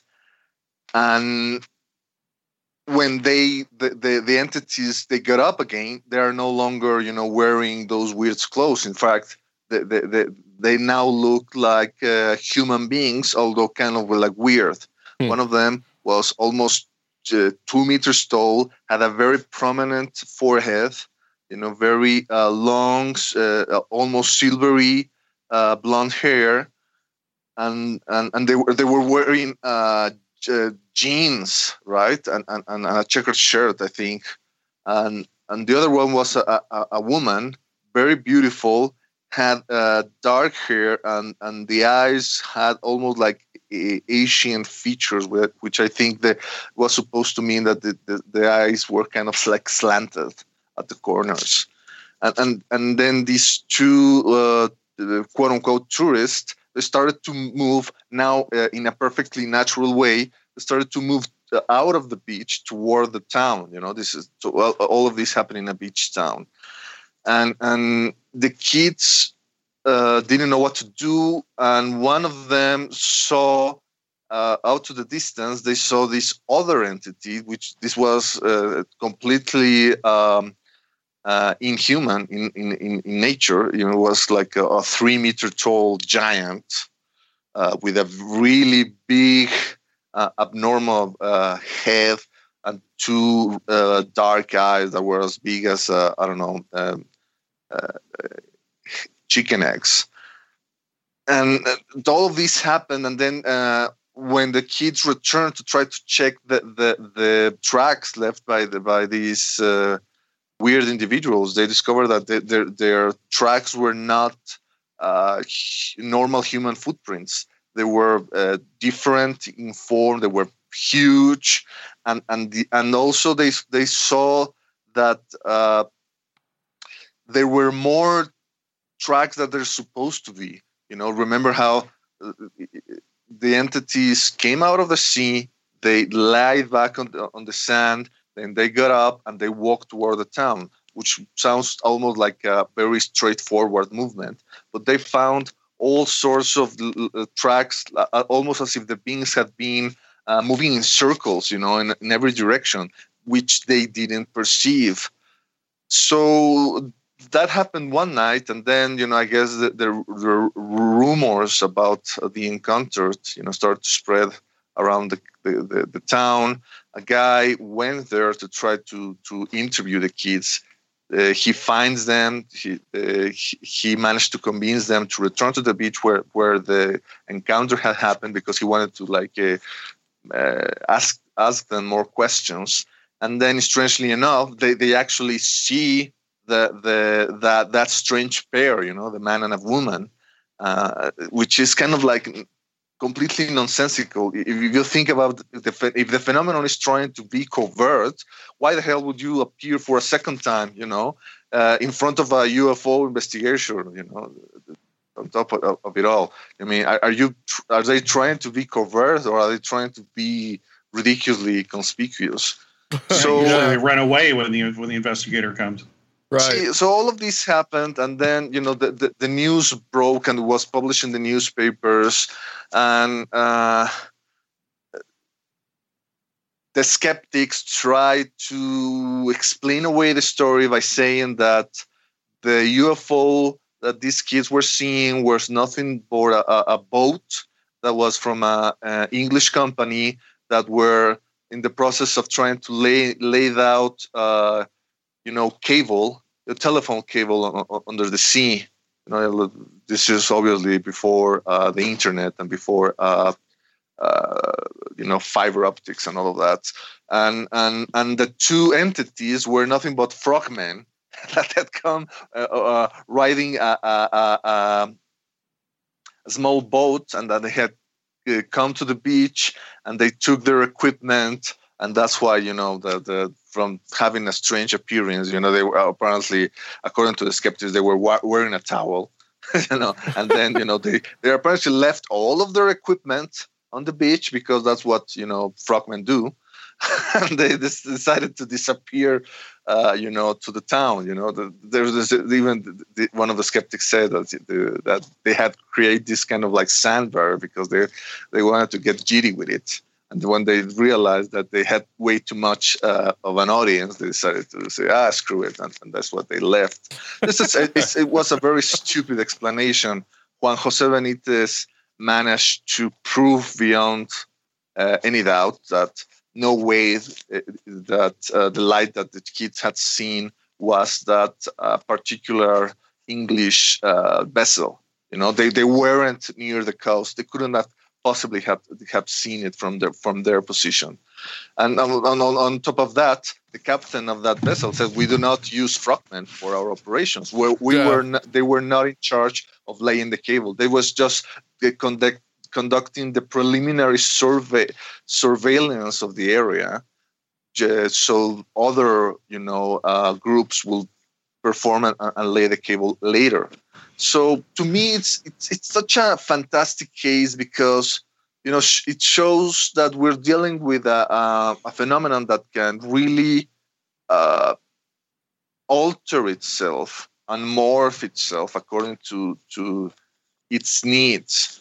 That from having a completely alien appearance to having that is almost normal, but not too normal, because the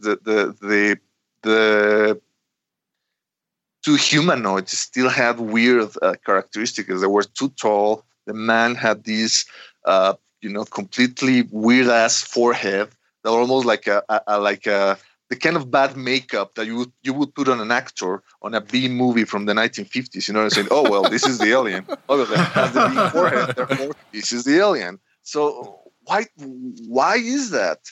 And also, if some people say, well, the aliens are trying to conduct their operations away from the attention of the public. Okay, if you're going to do that, why do you choose a beach resort, to go in to do your incursion? Why did you go to, I don't know, some forgotten beach in Africa or in Central Asia or whatever? And instead of going to a place where there are bars and there are tourists, I don't think it was the high tourist season, but there were still a lot of people in the town who could have seen them. So that's why I find that particular case fascinating. Yeah, why go into a populated area? Yeah, unless it's all part of the deception. It's all part of, of the theatricality of the phenomenon that they wanted to be seen. Simple as that. Yep. That makes sense. There's a theatrical aspect to all this stuff. Yeah. It's like they have to demonstrate this high strangeness factor to everybody. Mm-hmm. What else you got for us? Okay, there's another case that I wrote about for Mysterious Universe. I entitled it "The Case of the Morphing Flying Saucer." And instead of the previous one, which is humanoids morphing into human beings, this was a guy who, when he was very young, he started to chase down a flying saucer using his motorcycle, right? Talking about a guy with cojones. So this happened I think it happened in the 1970s. I'm not sure. 1974. So again, high season of weird humanoid activity, right? So the guy was living in a city called Jerez de la Frontera. So all this happens in the province of Cádiz in Spain. It's kind of like in the south, if you're not too familiar with the geography of Spain. And the guy was with his girlfriend. So I guess they were at night outside, checking the stars, doing whatever young people do when they are alone and they're in love. And they saw this weird light moving from left to right or something like that, and then it seemed as if the light had landed on a nearby hill. So the guy decides to take his girlfriend to her home and to ride with his motorcycle, to where the place which he had predicted that the thing had landed. Just curious to see what it was. And then when he arrives, the goddamn thing takes over again. It starts to be like a game of chase, of cat and mouse. The object, which he by now perceives that is not a regular vehicle. It's not a helicopter. Moves to another location. So he's like, son of a... But he keeps, going and he rides his bike again because he's trying to reach the object. But then, to make a very long story short, when he saw the flying saucer like landing almost like right in front of him, on a highway, and the guy being either very cavalier or very stupid, he kind of like went and throttled his bike and charged against the object, and then at that precise moment the lights of the flying saucer blinked out, and a semi truck appeared on the highway, moving in the opposite direction. And he was confused, saying, what the devil happened? But then he realized that the truck didn't emit any kind of sound. It's almost like the truck was a projection or something. It was a mirage. So he goes to the pursuit of the truck, and then he lose sight of it. But then he sees two parked cars in the highway. The typical sedans that are, described by people who have reported to have encountered Men in Black. And yeah, sure enough, inside of the cars, there were people who were not like the other ones. These appeared normal enough. They were, impeccably dressed. There was a woman with them, very beautiful, and the guy who was at the wheel seems to be in his 50s and had very, very white hair. And he kind of like saying, kind of like ask the guy for directions. They're almost as if they were acting as if they were lost tourists. And the guy offers himself to take them where they want to go. Like you say, follow me, and I'll take you where there is this junction that you want to take.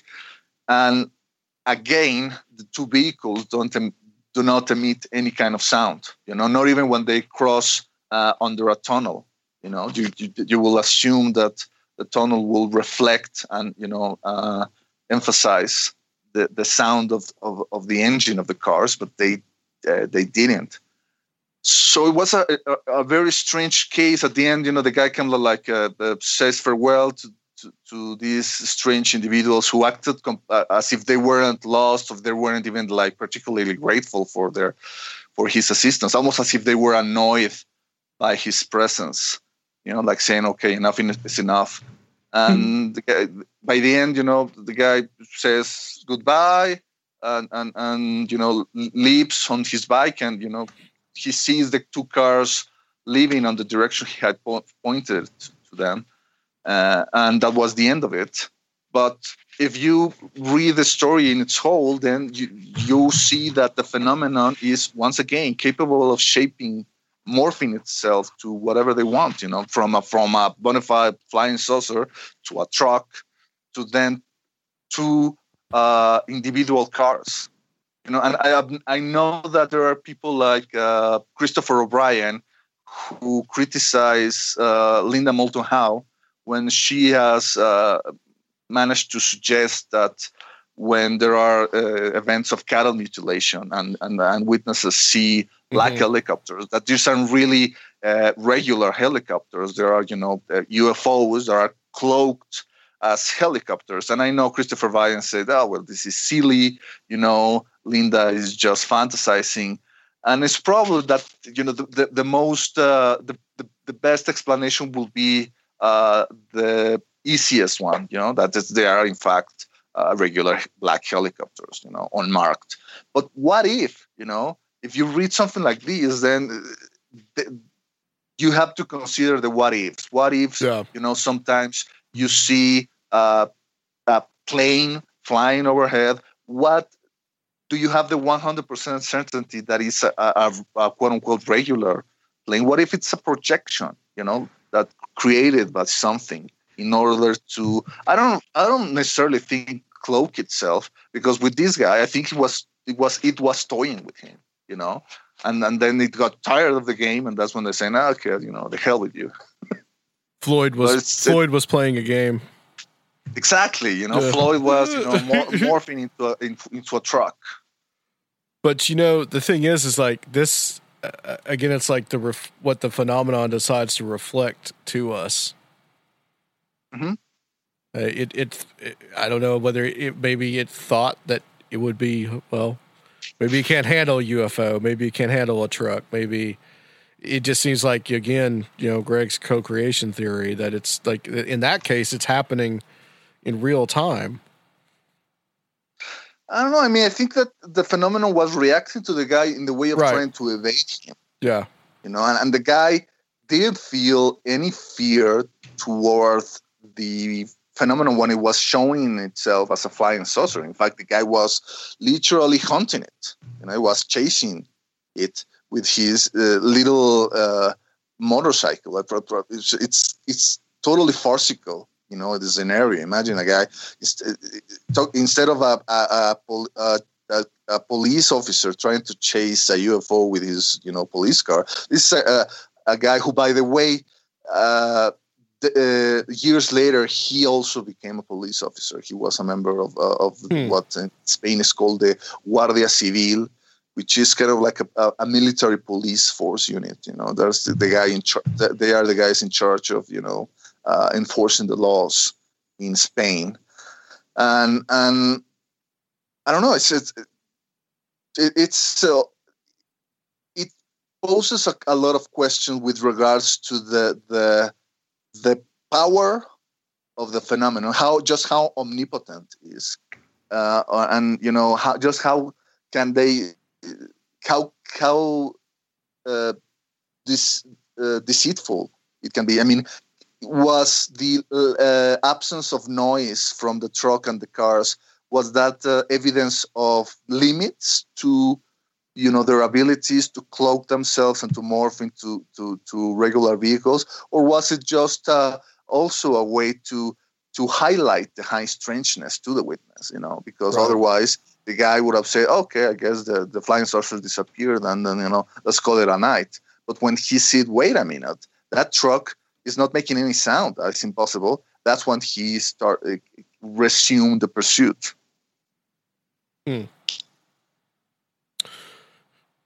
Let me ask you guys this, kind of winding this down a little bit, and this goes out to anybody. A lot of these cases that we've talked about, it's 50s, 60s, 70s, around that time period. Are we still seeing these now? Are we getting reports of high strangeness like this now that you guys know? Totally. Of? When we mentioned the rabbit thing before, which would be now.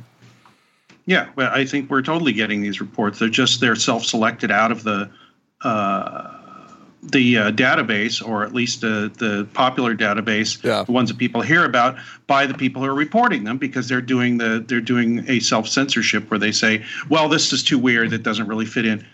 That's why I always liked Albert Rosales' site. Now I guess he put it all in books. He figured giving all this out for free was kind of sucked, because he had to do a lot of work collecting all this information. But when you look at that, there's stuff all the way when it was still online, I'm sure in the books too. I think they're done by years, but all the way up to the present day, there's still extremely strange things going on, and nobody really talks about them. Mm-hmm. They don't get on the news. They don't get in the popular UFO books. They don't get on the TV shows, because nobody knows what to do with the stupid things.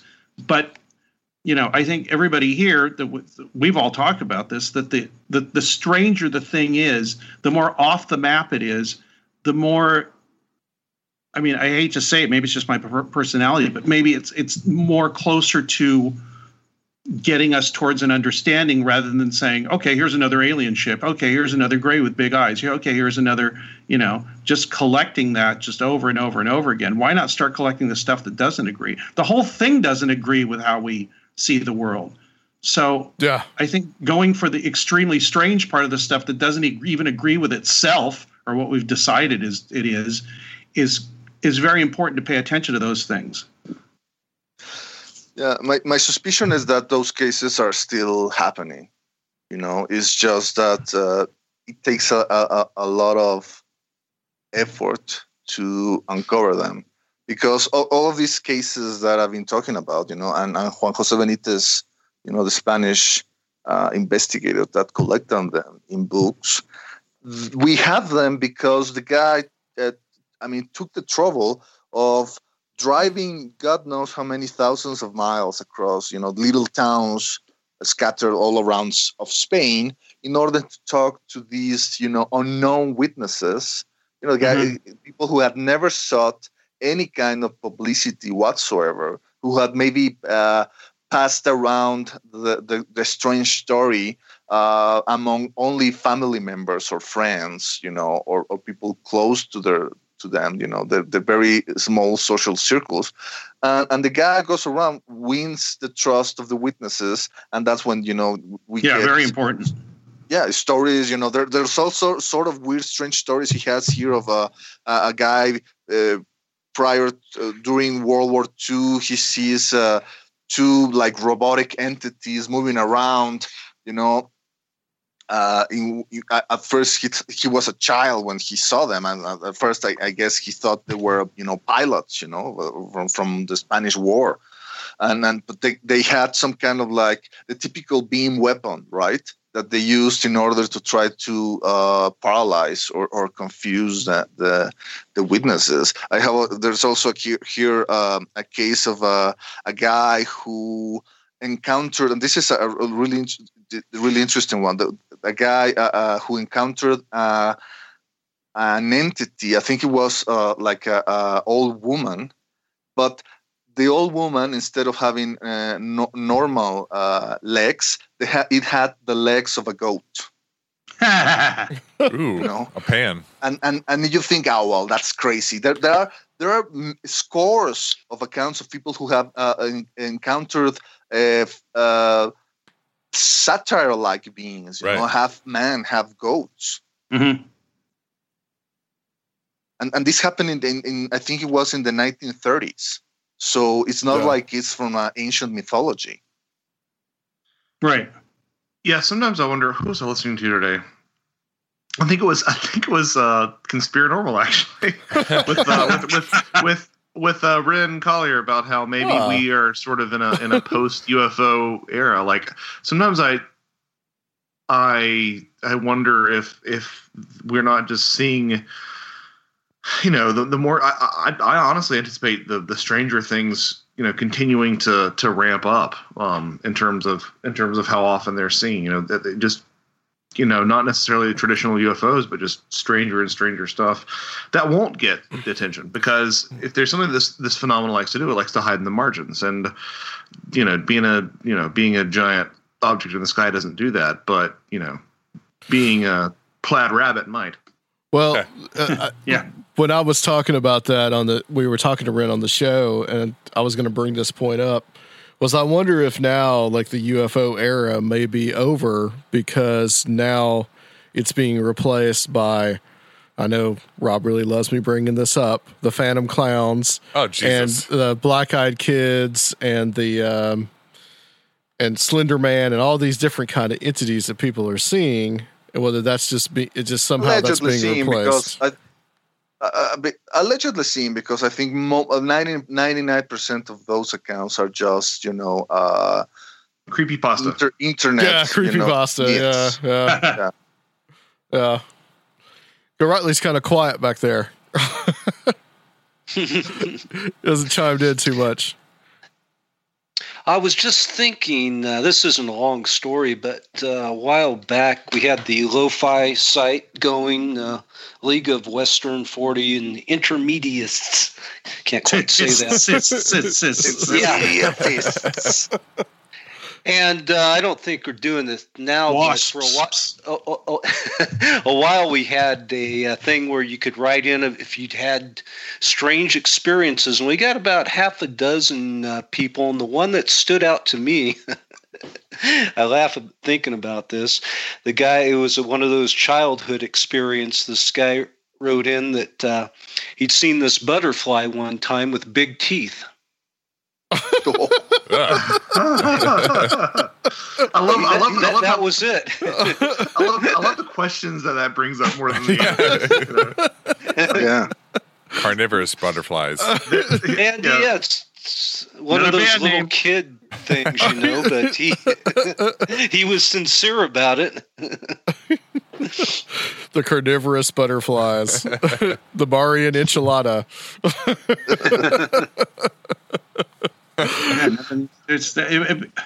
It's just people see things that just don't fit in, and I don't think in a lot of cases they're making it up. Probably in most cases they aren't making it up, because a lot of them seem just as mystified as we are, and they happen to them. They find it just as funny as we do. Just kind of like, what the hell was that? You know, I can lie about it and say either I didn't see it or it was something else, but if I describe it to you exactly as it happened, it makes no sense whatsoever. Yeah. And I think that's the essence of high strangeness. And I think, you know, having a show about it just brings up the fact that high strangeness, I think, is a beacon in strangeness to some kind of further understanding. I don't know what it is, but I know that ignoring it or pushing it to the side or saying it doesn't fit in with the rest of the strangeness is not the right thing. In fact, if you paid attention to more of the strangeness, it would probably get even weirder. Mm-hmm. Yeah, exactly. And there's an indication of what might be going on. You know, I was thinking, you know, forcing people into seeing things in a certain way, or just let's all imagine that it's sentient beach balls for a few years, for example, and then suddenly everything's sentient beach balls, and anything that isn't a sentient beach ball is just weird, and we don't want to put that in the database. But just as a point of departure, just to see how much perception. I think everything's perception, but how much perception drives the conversation? I think it drives it almost completely. Yeah, agreed with that.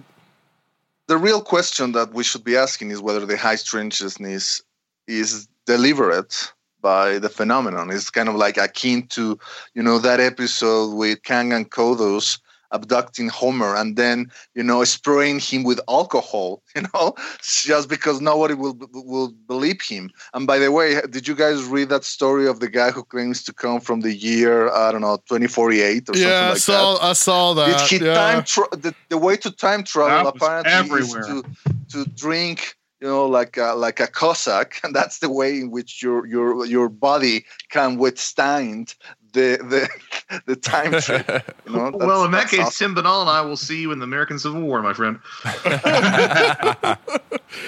Okay, so maybe the high strangeness is a way for the phenomenon to cloak itself, or not to be not taken seriously by the mainstream, while at the same time being acknowledged by outsiders like us. Or maybe it's like if we return to the model of the dream logic, maybe it's a result of the witness not having the, mental discipline, for lack of a better word, to really try to focus and understand what's happening in front of him. And the same way that most people really don't have any control of their dreams, so there's a lot of weird stuff going around. But there are people who have learned to master their dreams, and that's when they can reach these lucid or quasi-lucid states, and that's when they can manipulate the environment on their dream worlds. I don't know. I wonder if that is also the case with the UFO phenomenon. This is something that my friend Graham Dunlop suggested during a recent interview we had with Grant Cameron, and I thought that kind of idea had its merit. Yeah, absolutely. Like our brains are fallible things to begin with, and it's designed to focus on survival elements. It'll fill in gaps. It'll create things that aren't there. And you got to kind of wonder how much of this is us projecting what we already know onto a situation, or how much of it is something projecting what it thinks we expect to see onto the situation. Yep. And, it's that old chestnut about, how come UFOs only show up to drunk people in trailer parks? But, if that's part of what's baked into the phenomena itself in a way of sort of, I used to say self-negating, but self-deprecating. If that's part of what it's intended to do, then that makes perfect sense. Yeah. Mm-hmm. Yeah, absolutely. And bringing this back full circle from what we started talking about, how much of this stuff these experiences are akin to the religious experience? Like, is that aspect there? Like, are we seeing it in this phenomenon, what people used to experience, let's say sometime in like the Middle Ages or something? Yeah. I think so. Well, I think people have different contexts in which to see things. They've got more of a buffet of belief systems and contexts in which to see something now. So they go right the hell ahead and see them in those contexts, which is why they've become, less hooked into religion and more to, a scientific viewpoint or a technological element. Yeah. It's very technological. And I think that very definitely affects your perception, your memory, and how the conversation goes. Yep. Yeah, I think that there's a very close analog because, if nothing else, you look at the. I still think that the lion's share of anomalous events still happen in places where there would be spiritual awakening, the wilderness, I mean, the 40 days and 40 nights in the desert and Aboriginal walkabouts. I mean, this is where these things take place. And that's still where, again, I think the lion's share of these sort of anomalous events take place. Not to say that they don't happen in cities and in homes, but I think that there's something to that. Oh, there's less noise there too. I was going to have Ritzman on last night, but he couldn't make it. We're going to do it on Wednesday. But what he was saying was that I forgot what I was going to say. What did you just say, Josh? Wilderness as places of spiritual revelation. Yeah, if you're going to go out and try and do something like this or start doing experiments like this, it's best to go somewhere where there's not a lot of people, not a lot of stuff, and not a lot of noise. And because it's distracting, and I think that's probably why people see more of these things where there's not much else going on, because your attention is drawn to it then. Hey, I got something for you guys. This is a quickie talking about these nature wilderness experiences. I'd been working on an article here recently about Discordianism and psychedelics, and how the different people in the early Discordian scene use psychedelics. And this is one of my favorite high strangeness episodes from Robert Anton Wilson. I'll just read this to you. It's just a couple paragraphs.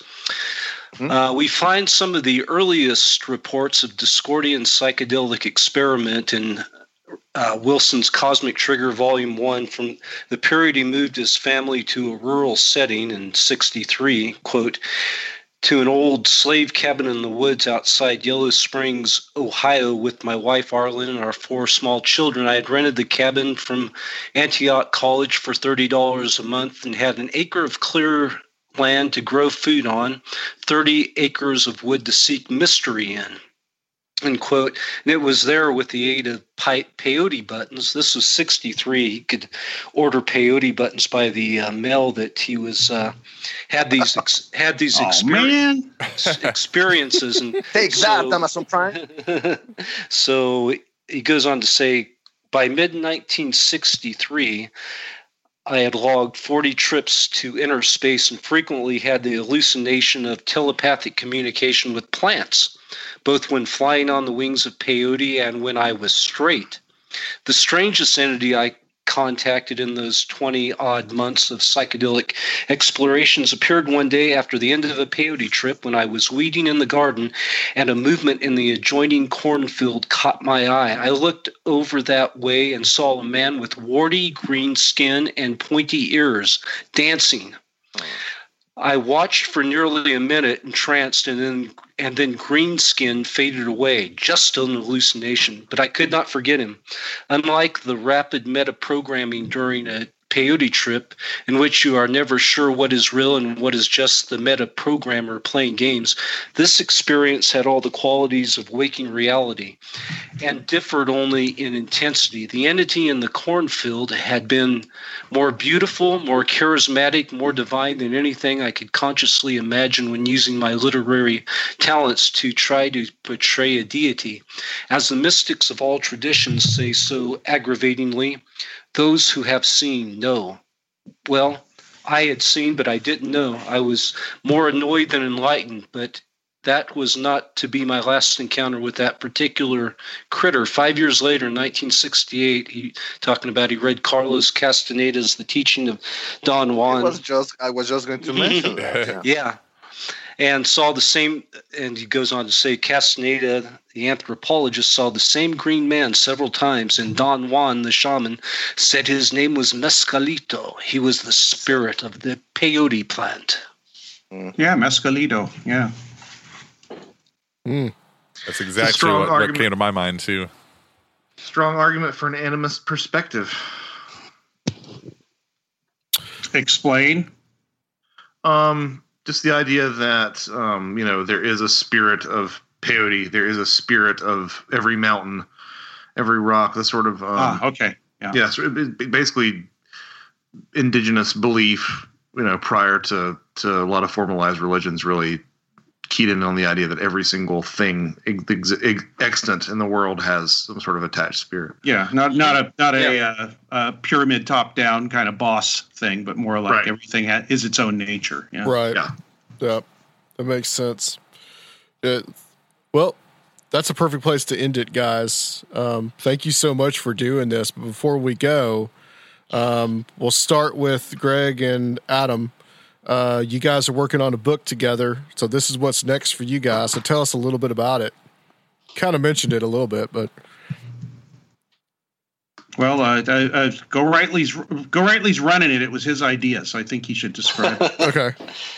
It's basically a book on the old school contactees, kind of a who's who of all the different players, with a lot of exclusive photos that haven't been seen before. So that's basically the gist. And we have a beautiful cover for the book created by Red Pill Junkie. It's amazing. And a few months, early next year, I'm hoping we'll have this out. Excellent. Yeah, I would definitely want to have you guys on to talk about that, because that's we haven't explored that too much. Yeah, it's not just another contactee book. The thing the part I contributed, and I think I know that Adam does this too. I wanted to not see another contactee book because we've both seen tons of them. I wanted to see a contactee book where I would learn stuff in it, not just the wonderful pictures. And, I haven't seen a lot of these pictures either. They're coming from private collections. Some of them got permission, or Adam got permission to print them. But what I was trying to do when I wrote my articles for the book or the entries was, I want to find out something I did not know. In fact, I'd like to find out 2 or 3 or 5 things that I didn't know about this person before. For instance, I wrote about Frank Stranges. I went down to the library and I found out that he was once, and Tim Cridlin alerted me to this, but he was arrested in an airplane, I think in 1971 at a desert airport out here in California. He was arrested in a private plane that was taxiing around with 300 pounds of marijuana in it. And he went to prison for, I guess, a couple of years for this. I didn't know that. And I've got, I found other entries on him running little UFO conventions and saying people like Francis Gary Powers and other people were going to be there. And then the writer finds out that he calls these people, like William Shatner, he calls up the people, the writer for the Long Beach Press Telegram, and they're like, what are you talking about? We've never heard of this guy. Or they say, we told him to piss off like months ago. And so the reporter calls Stranges back and he says, what's up here? Francis Powers said he's never heard of you. And William Shatner says that he refused to come. He said, well, we're actually still waiting for word from those guys. But if you do come, we might have former President Ford here.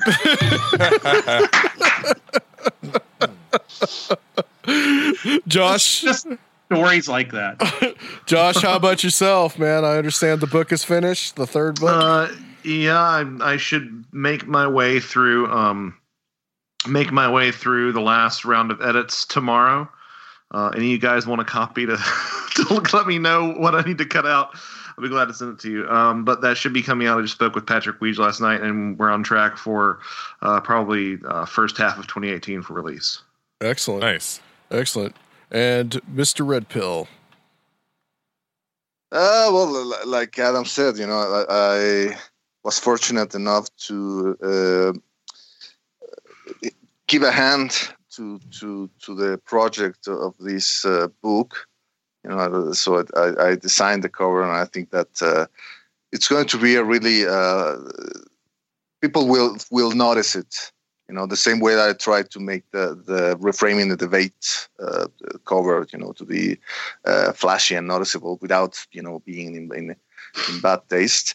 And what else? I'm still intending to keep writing for Mysterious Universe and obviously the Daily Grail and all of those guys and those sites, and also trying to see what can I do with my own website, absurdbydesign.com. I'm thinking about right now. I'm a bit of not having a whole lot to do. So I'm thinking about trying to do maybe a have one or two T-shirt designs that I could try to put on sale through places like Zazzle or some of that. I know that it's not going to get a lot of income, but it's definitely going to be easier for people to acquire them instead of me printing them here in Mexico and trying to ship them by mail. Excellent. You were getting around as far as like the visual arts these days. Like everybody in our podcast community and the books, everybody's getting you, Red Pill. So really happy about that. Yeah, I'm happy as well. It's a I'm his agent. Everything has to go through me. Greg Bishop, the people should know he is my agent. Greg's the man. Well, thank you so much, guys. We're going to close out this section, but stay on the line for us. And guys, we will be right back, me and Mr. Rob, on Conspiranormal.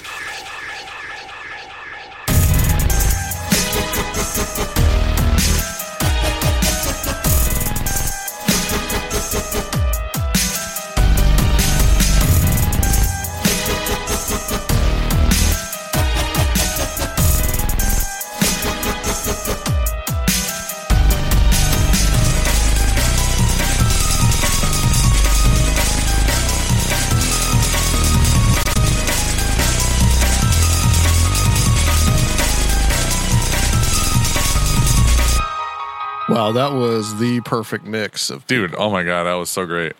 It really was. I was really impressed by that. Well, it's hard to get that many people together and have it be a nice, coherent, organized conversation. And those guys, they've all spent so much time on other podcasts and talking to each other and collaborating with each other, and they understand each other's dynamics so well that that was just a treat. Yeah, it really was. What did we were like 2 hours? Did we have like a 2 hour? About 2:15 so far. Yeah. Okay. So, yeah, it was about a 2 hour roundtable. Yeah. That's good. Shows have been really long lately. Yeah, we've been doing a lot of long ones.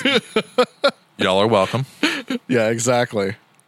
Because there might be a time where we might take a hiatus or something at some point. And y'all want to just listen to the really long shows. Or get forced into some horrible format. Yeah, that could happen too. I guess we'll probably just keep the F-bombs in. Why not? Yeah, fuck it. Perfect.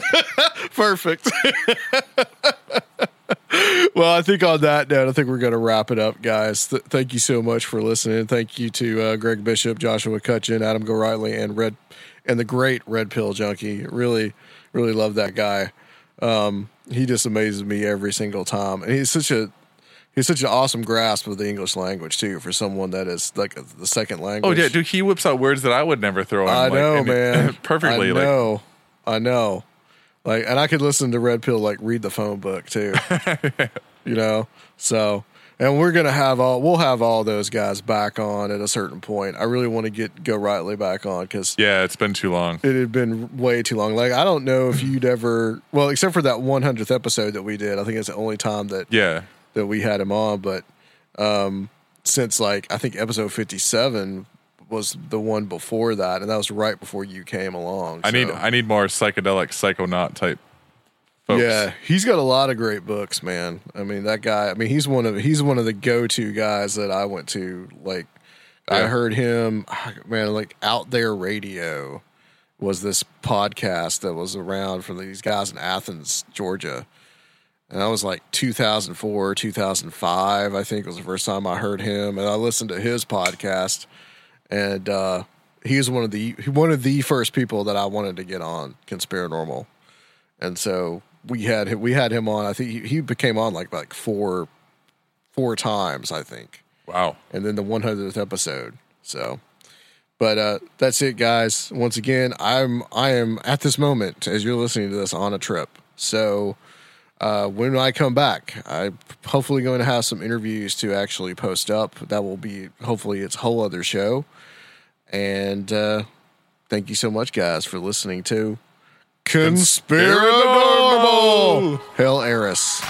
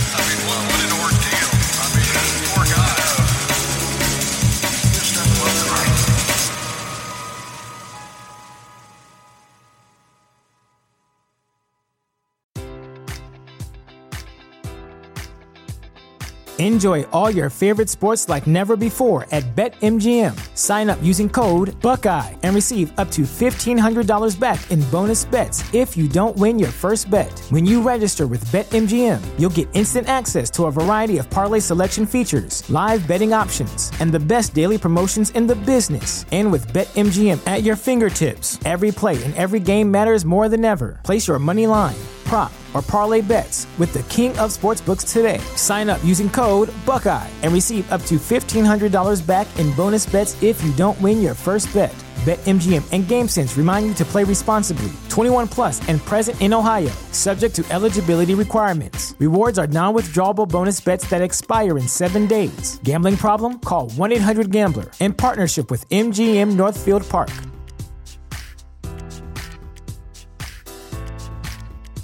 Support for this podcast and the following message come from Corient. Corient provides wealth management services centered around you. They focus on exceeding your expectations and simplifying your life. Corient has been helping high achievers just like you enjoy their lives more fully, preserve their wealth, and provide for the people, causes, and communities they care about. As one of the largest integrated fee-only registered investment advisors in the U.S., Corient has deeply experienced teams in 23 strategic locations. Corient has extensive knowledge spanning the full spectrum of planning, investing, lending, and money management disciplines. Leverage Corient's exclusive network of experts to craft custom solutions designed to help you reach your financial goals, no matter how complex they may be. Real wealth requires real solutions. For more information, connect with a wealth advisor today at Corient.com. That's Corient.com. Corient.com.